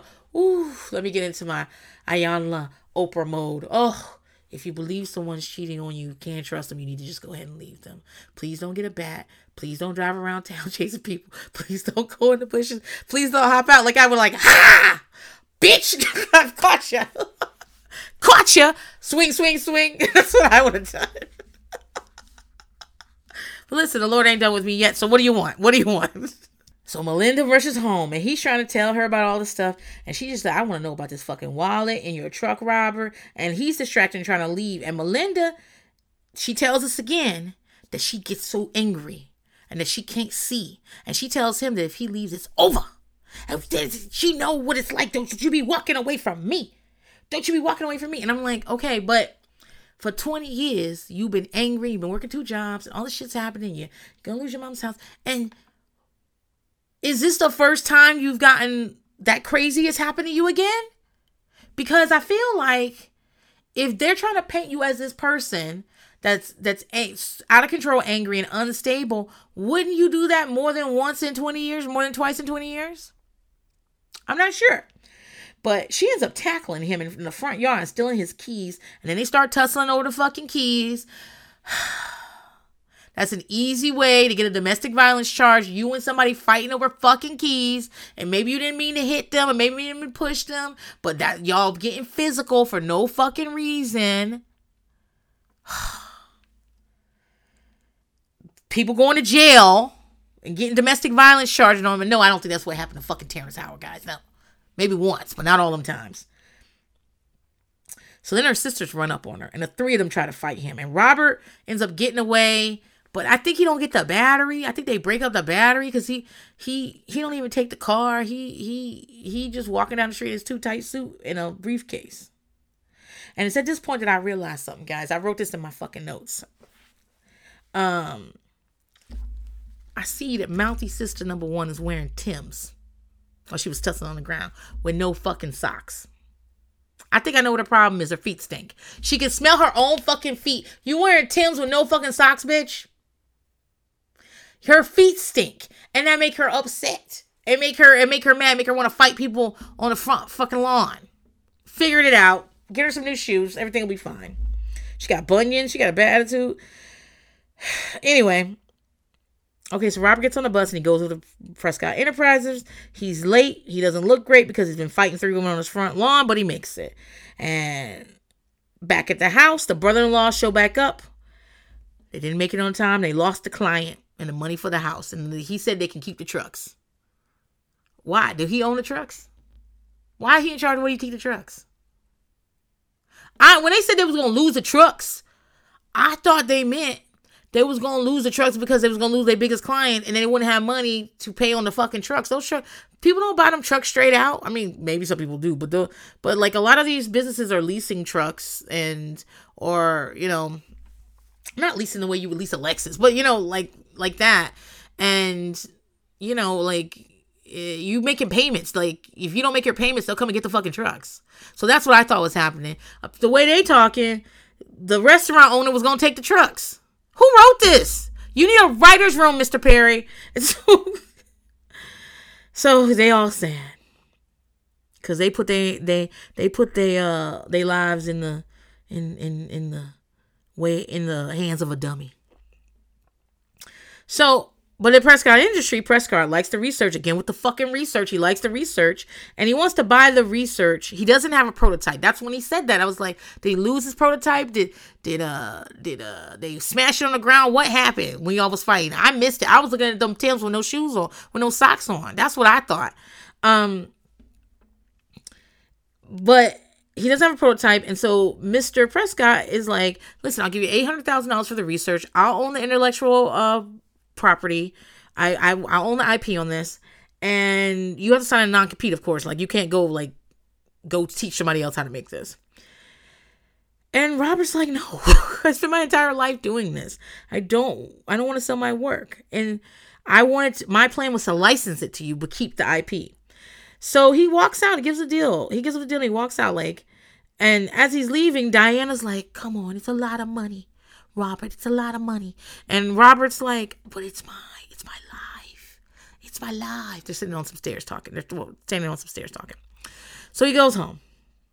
And when he gets home, he looks all sad. So Robert explains, he's like, I would never cheat on you. I only cheated on you that one time, the time where you busted up your ovaries and shit. That's the last time I cheated on you. I felt so bad about it. Once you busted your ovaries, I said, damn, I'm fucking up. So I stopped cheating. And, the wallet was there. I don't cheat on you, blah, blah, blah. And I had to get over to Mr. Prescott. He offered me $800,000.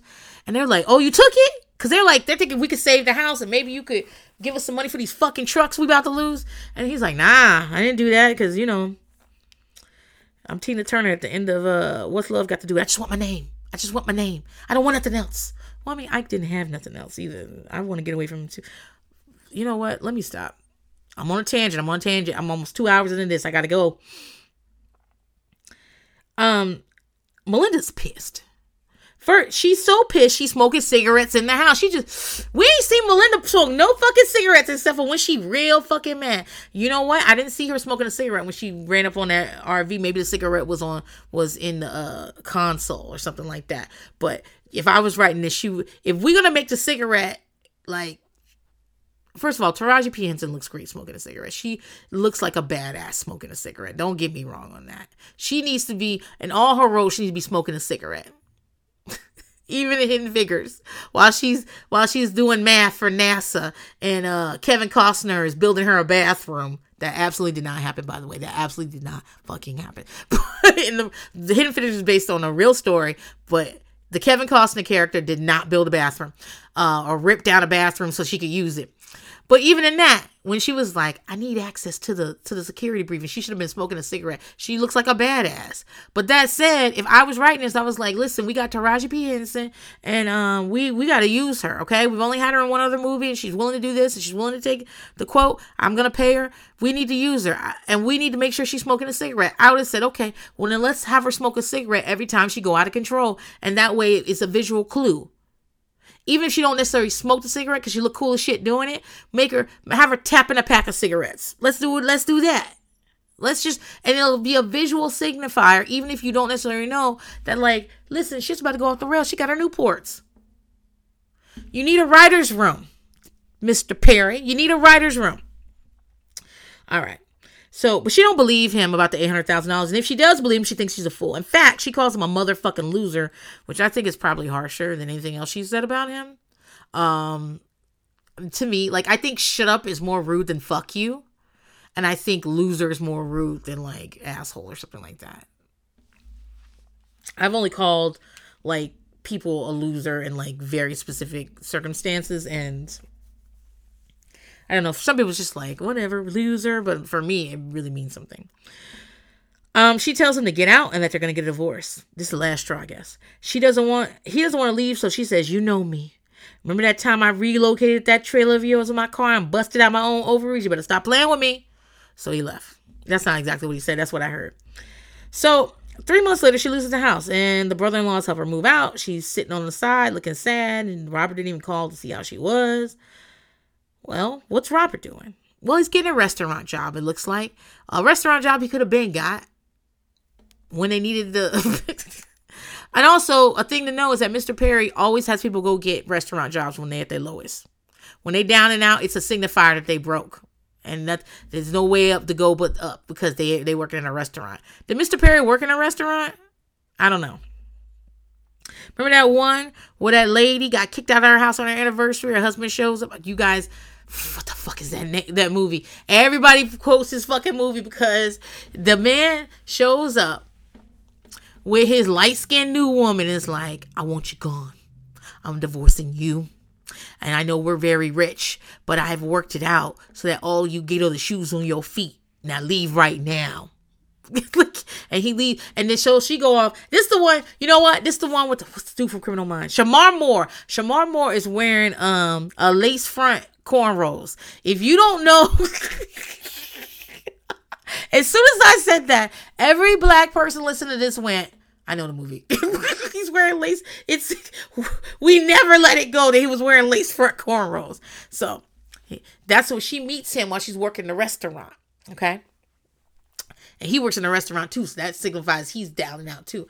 And what happens is that her husband, her ex-husband, because he gets divorced and he leaves her with nothing, and got himself a light-skinned girl. I'll say this. Tyler Perry is not necessarily.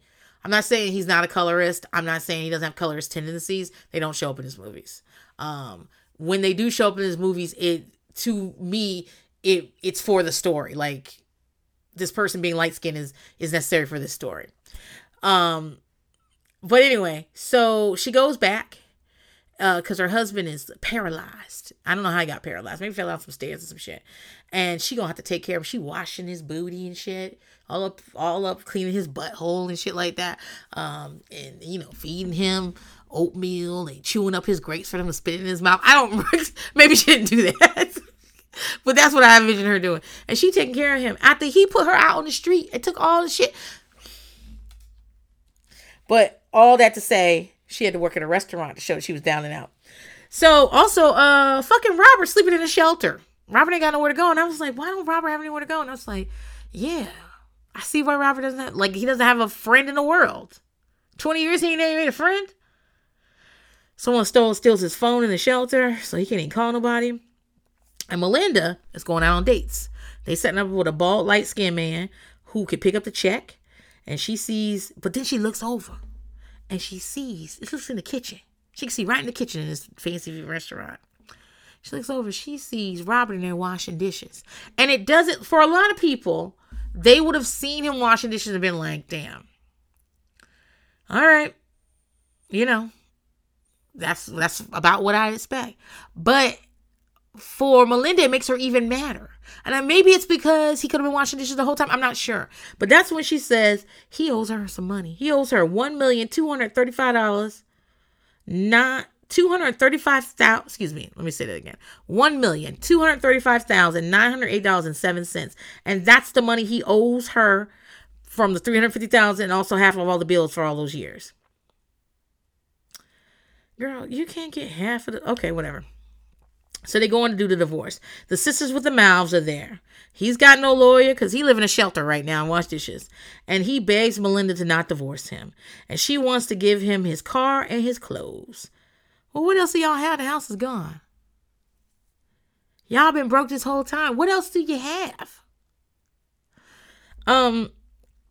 Robert gives a little speech about how he never cheated on her. He's sorry. She cries that one thug tear down her cheek and doesn't say anything. He signs the settlement. The voiceover, Melinda tells us she believes that he didn't cheat on her. So what the fuck we doing here, Melinda? You don't want to be with him because he's financially incompetent and your life is very hard because he's been focused on one thing his entire life. And you've had to clean up everything out there. Your life is bad because of that. Mr. Perry wants us also to believe that you busting up your ovaries also contributes to this. Maybe it does, maybe it doesn't. Have you got a second opinion? Are your ovaries busted up? Actually, she got a hysterectomy. So she don't have no ovaries, right? Girl, I don't know shit about women's reproductive shit either. Not Googling it. Not doing it. See, this is how Mr. Perry got here. He's like, not Googling it. Just gonna say it. So maybe we're the same. But, why not? Why do this divorce on the idea that he cheated on you when you don't believe he cheated on you? You could have divorced him just to saying that, the life I have with you is not the one I want. I feel like you've taken advantage of me financially. I feel like you have weaponized incompetence against me, and spent your life on your hobby while I've had to work to maintain. And I don't want to do that anymore. That's fine enough. So now that he's all free, Robert gets in contact with Diana because he's still thinking of making that deal. He had to admit that his phone was stolen at the shelter and he doesn't have anywhere to go. And Diane, because he's calling from the dish area. He's calling from the fucking kitchen, the dish pit. I've never known a restaurant to have a phone in on the fucking line, but I could also see how that would be helpful too. Especially if it's a smaller, that's not a smaller space, but if it's a smaller space where the person who's cooking is also in charge of the restaurant, being able to answer the phone would be great. But anyway, he's in a dish pit, fucking calling her. He said he doesn't have anywhere to go. Diana says, I'm coming to get you. And clicks up the phone and takes off into the night like a Batman in a kinky curly wig, girl. She is gone. She's coming to get him. And Melinda is over there feeling sad as shit while her sisters are celebrating her divorce. She even got a new man there with her, and she is extremely fucking unhappy. And I think what it is that she thought she was gonna be happy when Robert was gone, but she can't let go what happened, how she feels that she was used. So after Diana picks up Robert, she sets him up with a bath. We see his big old booty. He had a nice butt. And she tells him that he had a little stallion on him, a little stallion air in there. Rest in peace, real. Rest in peace. And she tells him that sometimes when someone falls out of your life, maybe they're supposed to. Maybe they can't go to the level you're going. Maybe you're supposed to leave them behind. And she's like she's got a little thug tear while she's saying that. She's like got her back to the wall while he's in the shower. So we're getting one shot with her with her back to the wall saying this with her thug tear. And maybe they weren't thug tears. Maybe they were thugette tears. There was a couple of them. And he's taking a bath. And you just know she got that shit off of Khloe Kardashian's Instagram 2 days after she broke up with Tristan and 3 days before she got back together with him. Like, this is the type of shit she posts every time. So the next morning, Diana lets him sleep in because she called the restaurant and quit his job for him. And we all shocked. We like, Diana, motherfucker's homeless. What you doing? But it turns out she's also got a check for $75 million. Okay, $75 million. And a contract for him to sign. Because yes, that's a thing we do. We have not agreed to the terms or executed the contract, but I'm going to give you a fucking check for $75 million. And that looked like an actual check. That bitch looked like a check, like, with dolphins on it. Like a check you write for books at the book fair at school. That looked like one of them checks. That is not a certified check. That is, $75 million comes in a wire, baby. That's not how it goes. You do not go down to Chase Bank with a $75 million check.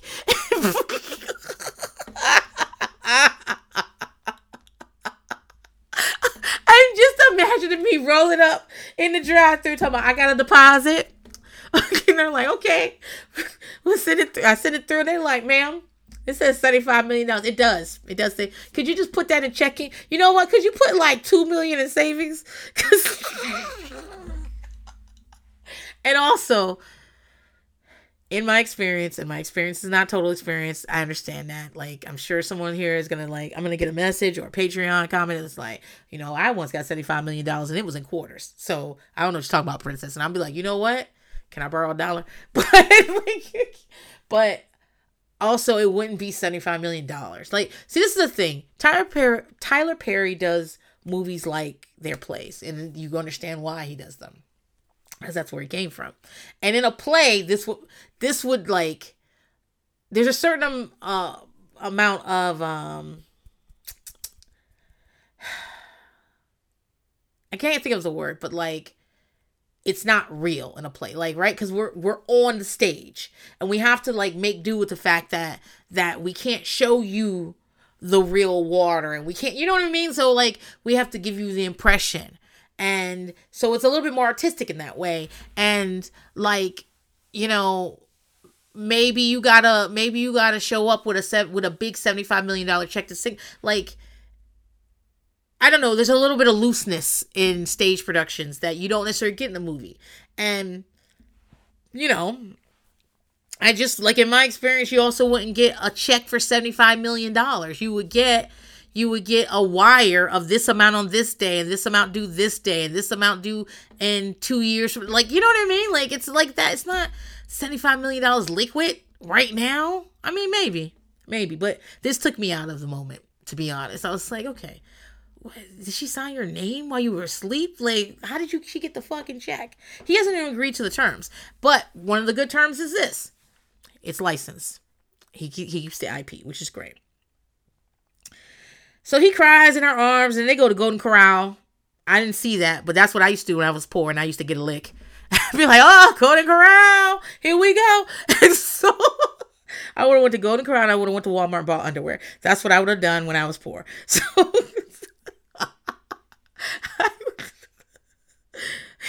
million on Walmart underwear. Let's do it. So now Robert shows back up at Melinda's job. I don't know if it's the same day or what. It can't be the same day, but it might be. Because he's a $75 million man now, okay? The check cleared, okay? He's sweet talking her, and she's surly. She's like, what you doing here? We not getting back together. I hate you. Which I don't get. Because what we saw the other night, she just fucked that dude that's supposed to be tall and bald and handsome and can do whatever. And I guess he just can't fuck. And she said she missed Robert. Right? He said she missed Robert. So here he is. So since you miss him, what you over here talking about? What you doing here, Robert? Just be like, I miss you, Robert. I don't get it. He tells her he signed a deal, and then he gives her $10 million. And he says she took care of him and loved him, and that he doesn't blame her for leaving. He loves her and always will. And also he bought her mama's house back, and he gives her the key. And then he forehead kisses her, gives her flowers, and leaves. And that's when Melinda starts doing the Dougie, right? No, that's not what happened. Okay, she just sit there mad. I would have started dancing. I have never had somebody pay me $10 million for wasting my fucking time. Okay, in a relationship. I would feel like Mariah Carey, who sends invoices. When you waste her time, I would love that. I would have got that $10 million. Me and Robert would be best fucking friends. I would fuck somebody else, and me and Robert be hanging out. He got $75 million, baby. Me and Robert, we go on his yacht. Me and Robert, we would never get back together. And I would have, or maybe I wouldn't even talk to Robert. Maybe I just go to Golden Crown, get me some Walmart panties, and call it a fucking day. I don't fucking know. But I surely wouldn't be like, this motherfucker. That's not what I would say. She just said he owes her $1 million and some change. He gave you 10. What the fuck? I'm all on Melinda's side. I do feel like she got fucked, and I do feel like a lot of this stuff, I'd be like, damn, like, why is it like this? Like, I too would be upset, you know? But, like, I don't get it. I wish I did. I wish I did understand, like, why this makes her so mad. Because she missed out on the $75 million. You broke up with him. And I'm trying to practice more gratitude, and that means focusing on the things I have rather than things I don't have. Being grateful and happy for where I am, and just excited for what comes next. It's really hard. It's a mindfulness practice that's difficult for a surly person like myself. But that said, before Robert walked in the door, I was living with my sisters. I lost my mama's house. That was important to all of us. And I spent 20 years taking care of this man. I felt like I lost this money, and I felt like at 20 years old, I could have taken $350,000 and a paid off house and created a life that I wanted, as opposed to this, which I've been doing back-breaking work and taking care of this man for 20 years.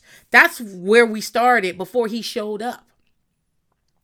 Now he's here, and I got $10 million and a fucking apology and an acknowledgement of the things I did for him. And he got back the house that he lost for me. Not that we lost it together, but the fact, he didn't put a gun in my head to mortgage the fucking house. And the 20 years of us fucking up, like, I feel like it's more his fault than mine, but like, we did it together. But he bought that outside of the $10 million to give it back to me to apologize. I feel like most people would have gotten this and then been like, okay, we're even. You know what I mean? It's weird. All right, well, she goes home and she throws down a $75 million check. And she tells them everything, that Robert finally hit his lick and did all of those things he said he was going to do. And then she calls her sisters some miserable bitches and says they aren't happy with their own men. One of them has a baby 3 towns over, and the other one they say is gay. She didn't say gay. She said, well, you know what they say about him. So, being gay is the worst thing in the world in a Tyler Perry movie. Then she tells her new man to go home and never call her again because he is terrible in bed. He snores and is too tall to have a dick that small. She is scorching earth. Okay, you could have just said, I don't think it's going to work out. Jeez, taking a page from Ariana Grande. And then she walks out. I don't even think she took that check with her. You just threw the check on the table. And, you know, when she threw the check on the table, they were like, oh, we've never had this much money before. So, when did you get that much money? It was actually $10 million. I think I said $75 million. But when did you get $10 million? Because I don't think you have $10 million now. I have $10 million. And I've already called the bank, and the check is good. I don't know. She mad.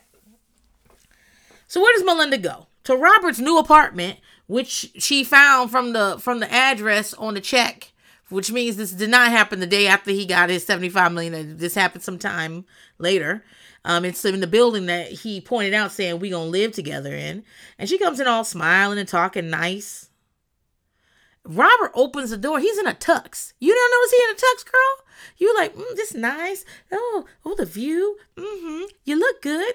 People don't just wear a tux to stay home. Where the fuck he going? Ask questions, Melinda. Ask questions. I need to make a t-shirt. It just says ask questions, because some of y'all don't be asking no fucking questions.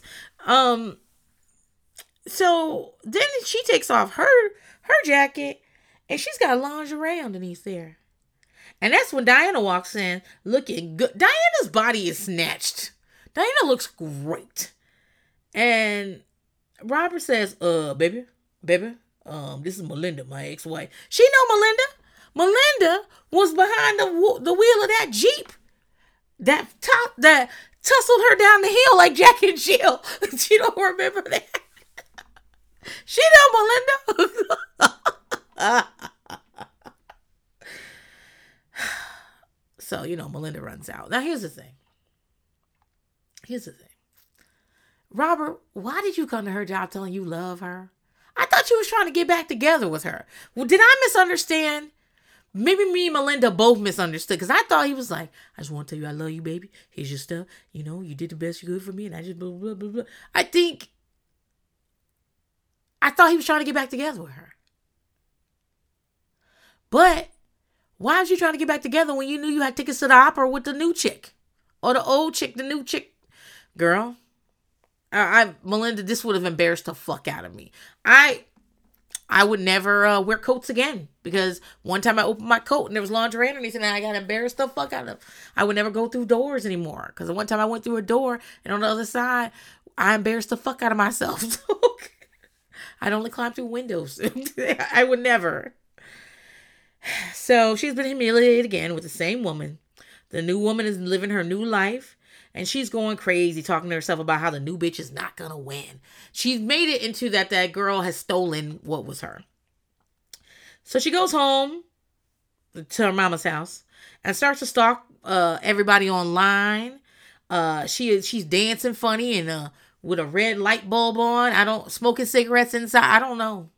A neighbor walks by, sees her in the window, and just like, they let anybody live in this neighborhood. So, but from her perch on social media, Melinda sees that Robert takes Diana to Paris the way he planned to take her to Paris. That she buying a wedding dress from the same place that Melinda always wanted to buy a wedding dress from. The same dress. The same dress? I don't know if it's the same dress. If it's the same dress, that seems like on purpose. And then he buys a boat. And she sees a video of him presenting to her, and it's called Mrs. Gale. For Mrs. Gale. The new one, not the old one. And she's commenting on their pictures and videos and sending messages and basically being on Hinge in all ways. And she's commenting as a username pissed. Okay. And then Melinda decides to sue them. She says that the deal happened before the divorce. We all know it didn't. It's very easy to explain that it didn't. Although I don't know if Melinda realizes that, because he comes in and says they had a deal for $800,000 at this time. Like, maybe she thinks that's when the deal was made. I mean, it might be an honest mistake. It might not. It might also not be. Also, Diana finally tells Robert about the harassment. And Robert's like, I'm going to go talk to her. It's going to be fine. I'm going to talk to her. Maybe I can give her some real money. Maybe she needs more. And Diana's like, no, we don't negotiate with terrorists. No, you've done what you should have done, Robert. Okay. To be fair, I honestly think that at this point, Melinda's thought process is really off. And for whatever reason, and I don't think, like, $10 million is a lot of money. I don't think that, and I think it was a gift. I don't think she's going to pay. Well, you know what, girl, don't get me lying about taxes and get y'all in jail. Don't get me lying. Don't get me lying. But $10 million, she can, you know, spruce up her mom's house, quit her job and figure out what she actually wants to do.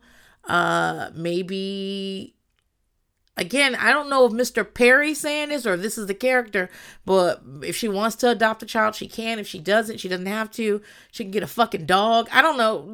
$10 million is gives you a lot of cushion to figure out what you want your life to be. Okay? And I think that that's like, but yeah, I don't think that 15 million would change. Like, it's not significantly changed. I mean, I'd like the extra 5 million. If you're going to give me an extra $2, go ahead and give that to me. But I don't think it would significantly change how she feels. Meanwhile, over at Mama's house, the sisters and the friends showed up checking on Melinda, and they find she's sleeping on a dirty mattress on the floor with pictures of the happy couple with their eyes scratched out like serial killer. She got knives in the pic. Girl,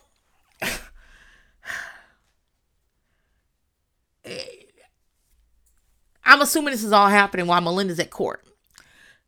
It can't be happening while Melinda's at court because they're at court with Melinda. So what did they do? They broke it and just went home? I'm not sure. The next scene is the court scene and Melinda gets spanked. Girl, spanked in court. It's clear the deal happened after the divorce and the judge is like, he gave you till, let me get this straight. And he lays it all out and is like, girl, you asked for the divorce, you stupid, and you lucky for what you got. So then the defense lawyer says, and okay, great.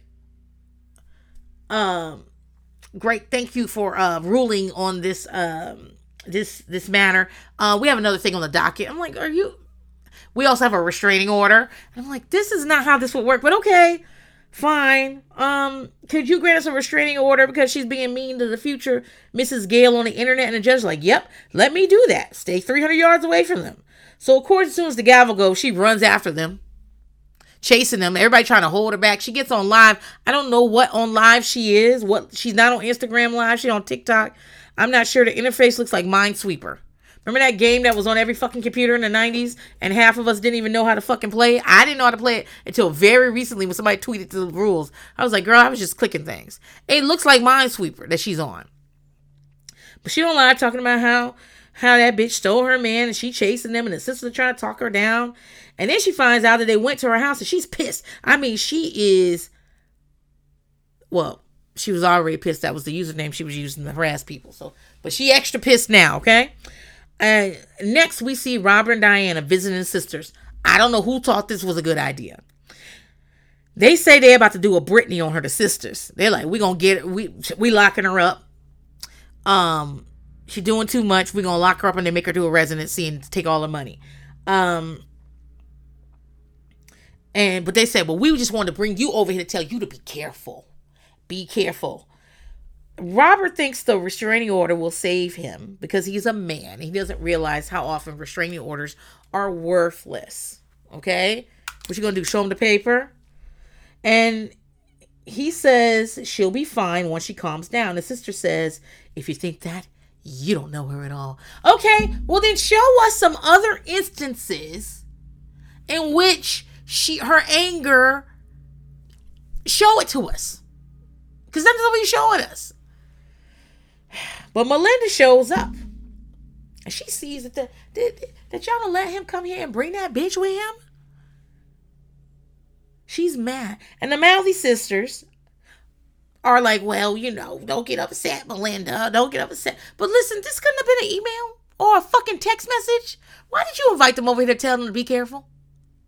That's weird. Why didn't you? Weren't you just at the fucking courthouse? Weren't you? Did I miss it? Did I miss it? Weren't you at the courthouse? You couldn't have just yelled out, be careful, Robert. You couldn't say that. Girl. Melissa. Melinda is upset. She tries to fight them as Robert and Diana run off. So Tyler Perry needs a writer's room. That's what I wrote in my notes here. Make sure Tyler Perry gets a fucking writer's room. See if we can sue Congress to see if they will act on forcing Tyler Perry to get a fucking writer's room.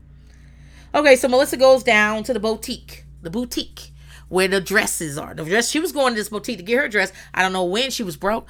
And this is where Diana's dress is. And guess what? Very convenient. Diana's dress is back from wherever they took it to get altered. They don't alter in the back of the fucking boutique, baby. So it's back from wherever it went. I don't think Tyler Perry's ever bought a wedding dress. And not only, this is very convenient. Not only is it back, instead of being in the literal back of the store, hung up and labeled, in this garment bag and labeled so that somebody can pick it up. No. They just put it out front on a garment rack. Where everybody else is when they're looking at dresses. So, Melinda goes on over to it. Sneaks on over. Unzips it and pours acid on it. And how did I know it was acid? Because it was coming from a bottle labeled acid. I zoomed in, it said acid on it.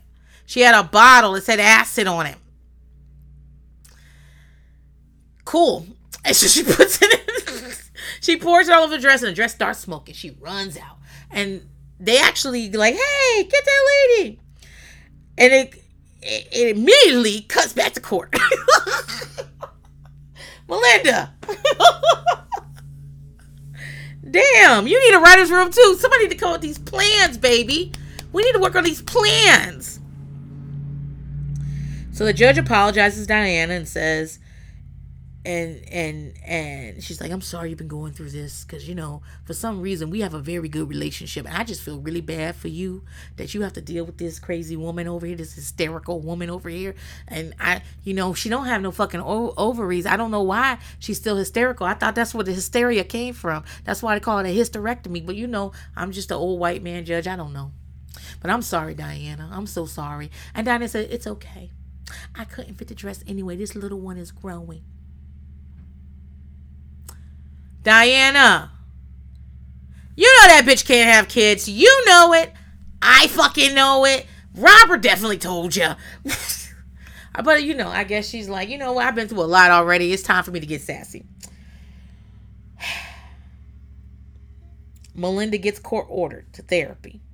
This is what we're going back to the beginning. Okay. When she got court ordered to therapy, the therapist is asking if she knows about, borderline personality disorder. And Melinda immediately says, fuck you and it's bullshit, which is honestly how I would react every time, because if you knew how borderline personality disorder is misdiagnosed and also mostly diagnosed in women, and how it's like people just throwing that label around and shit.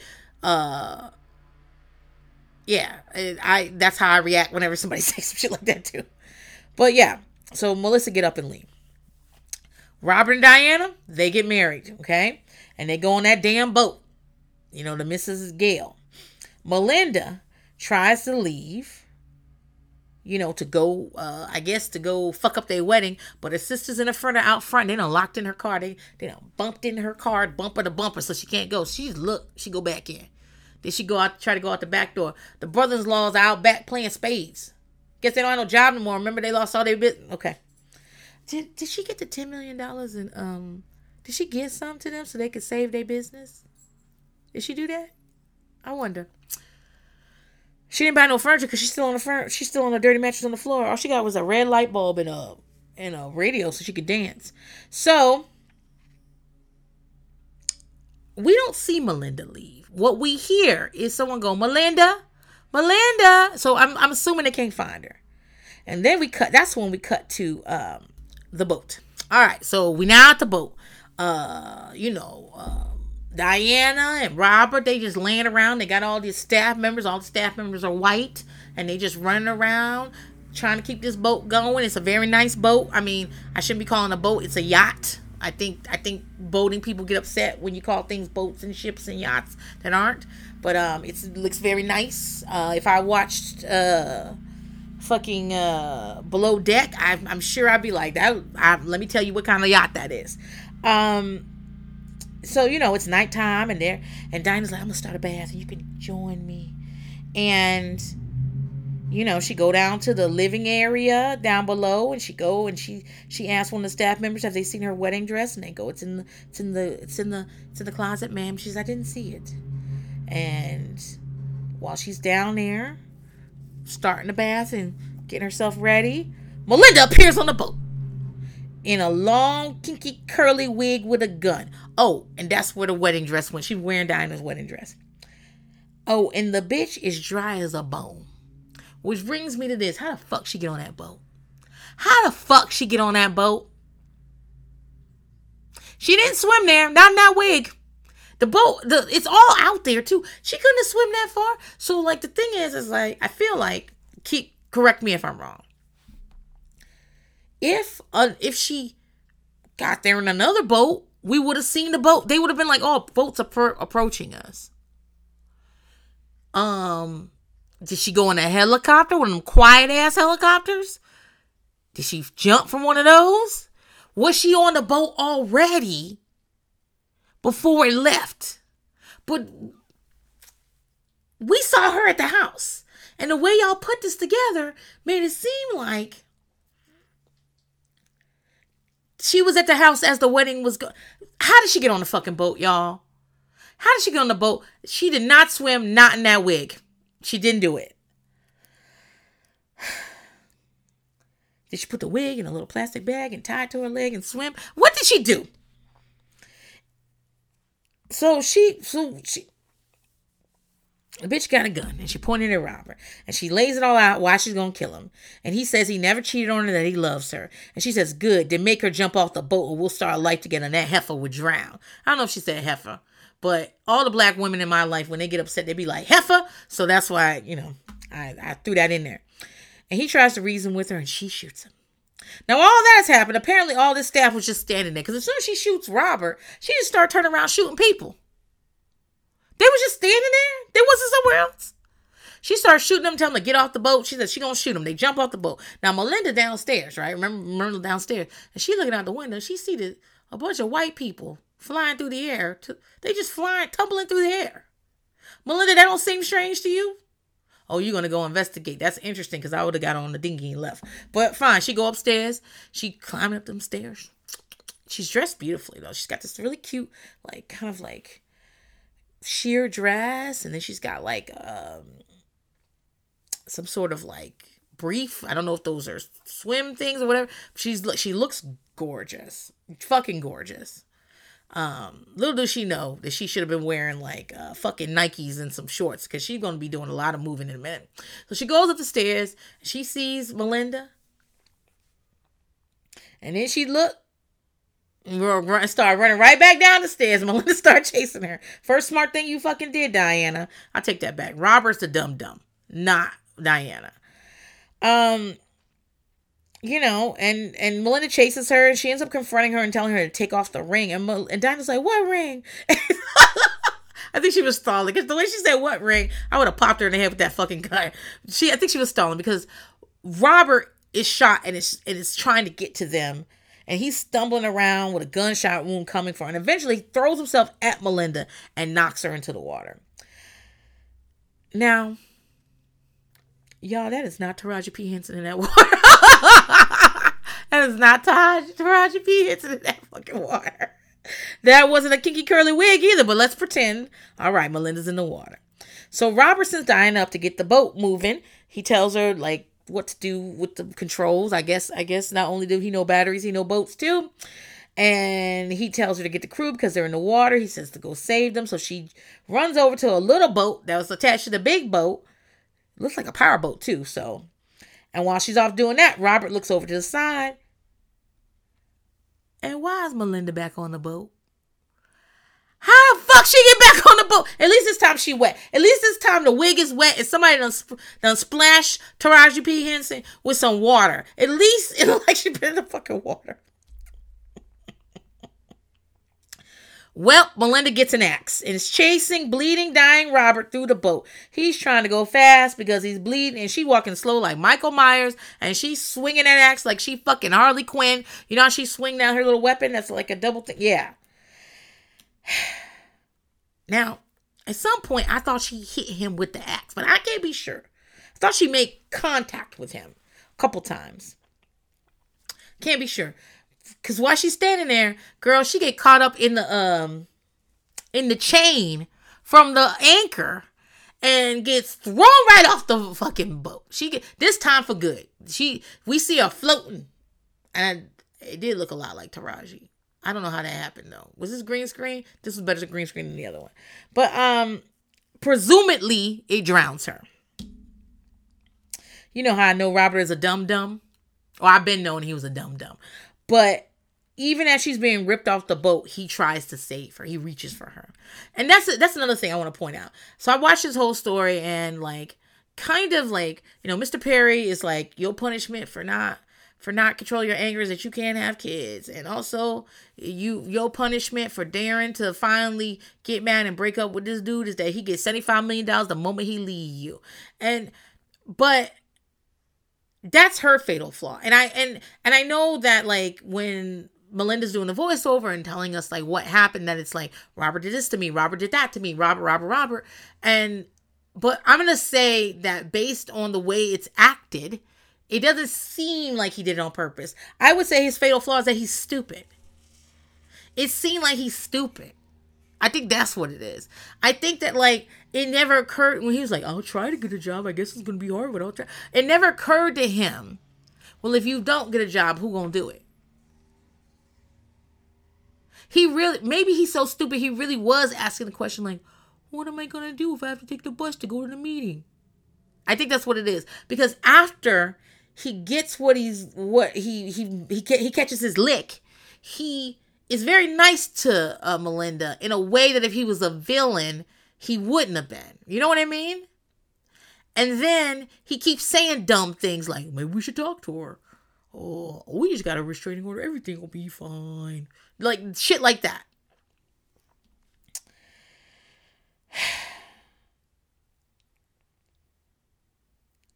And so I'd also like to circle back to that research. Are you sure you did all that by yourself, Robert? Because you dumb. She chased you. She chased you. She hit you with an axe. She shot you. She done knocked all those white people off the fucking boat to drown because, you can only tread water for so long. And, you still trying to save her? You still? Okay. Dumb. Anyway, I'm pretty sure he died. We see the crew working on him on the deck because Diana comes back with the crew. So, and they're like, oh, let's save him. They don't look like none of them know how to do CPR. They're just looking at him and patting him. But I don't know that he needs CPR. He got a gunshot wound.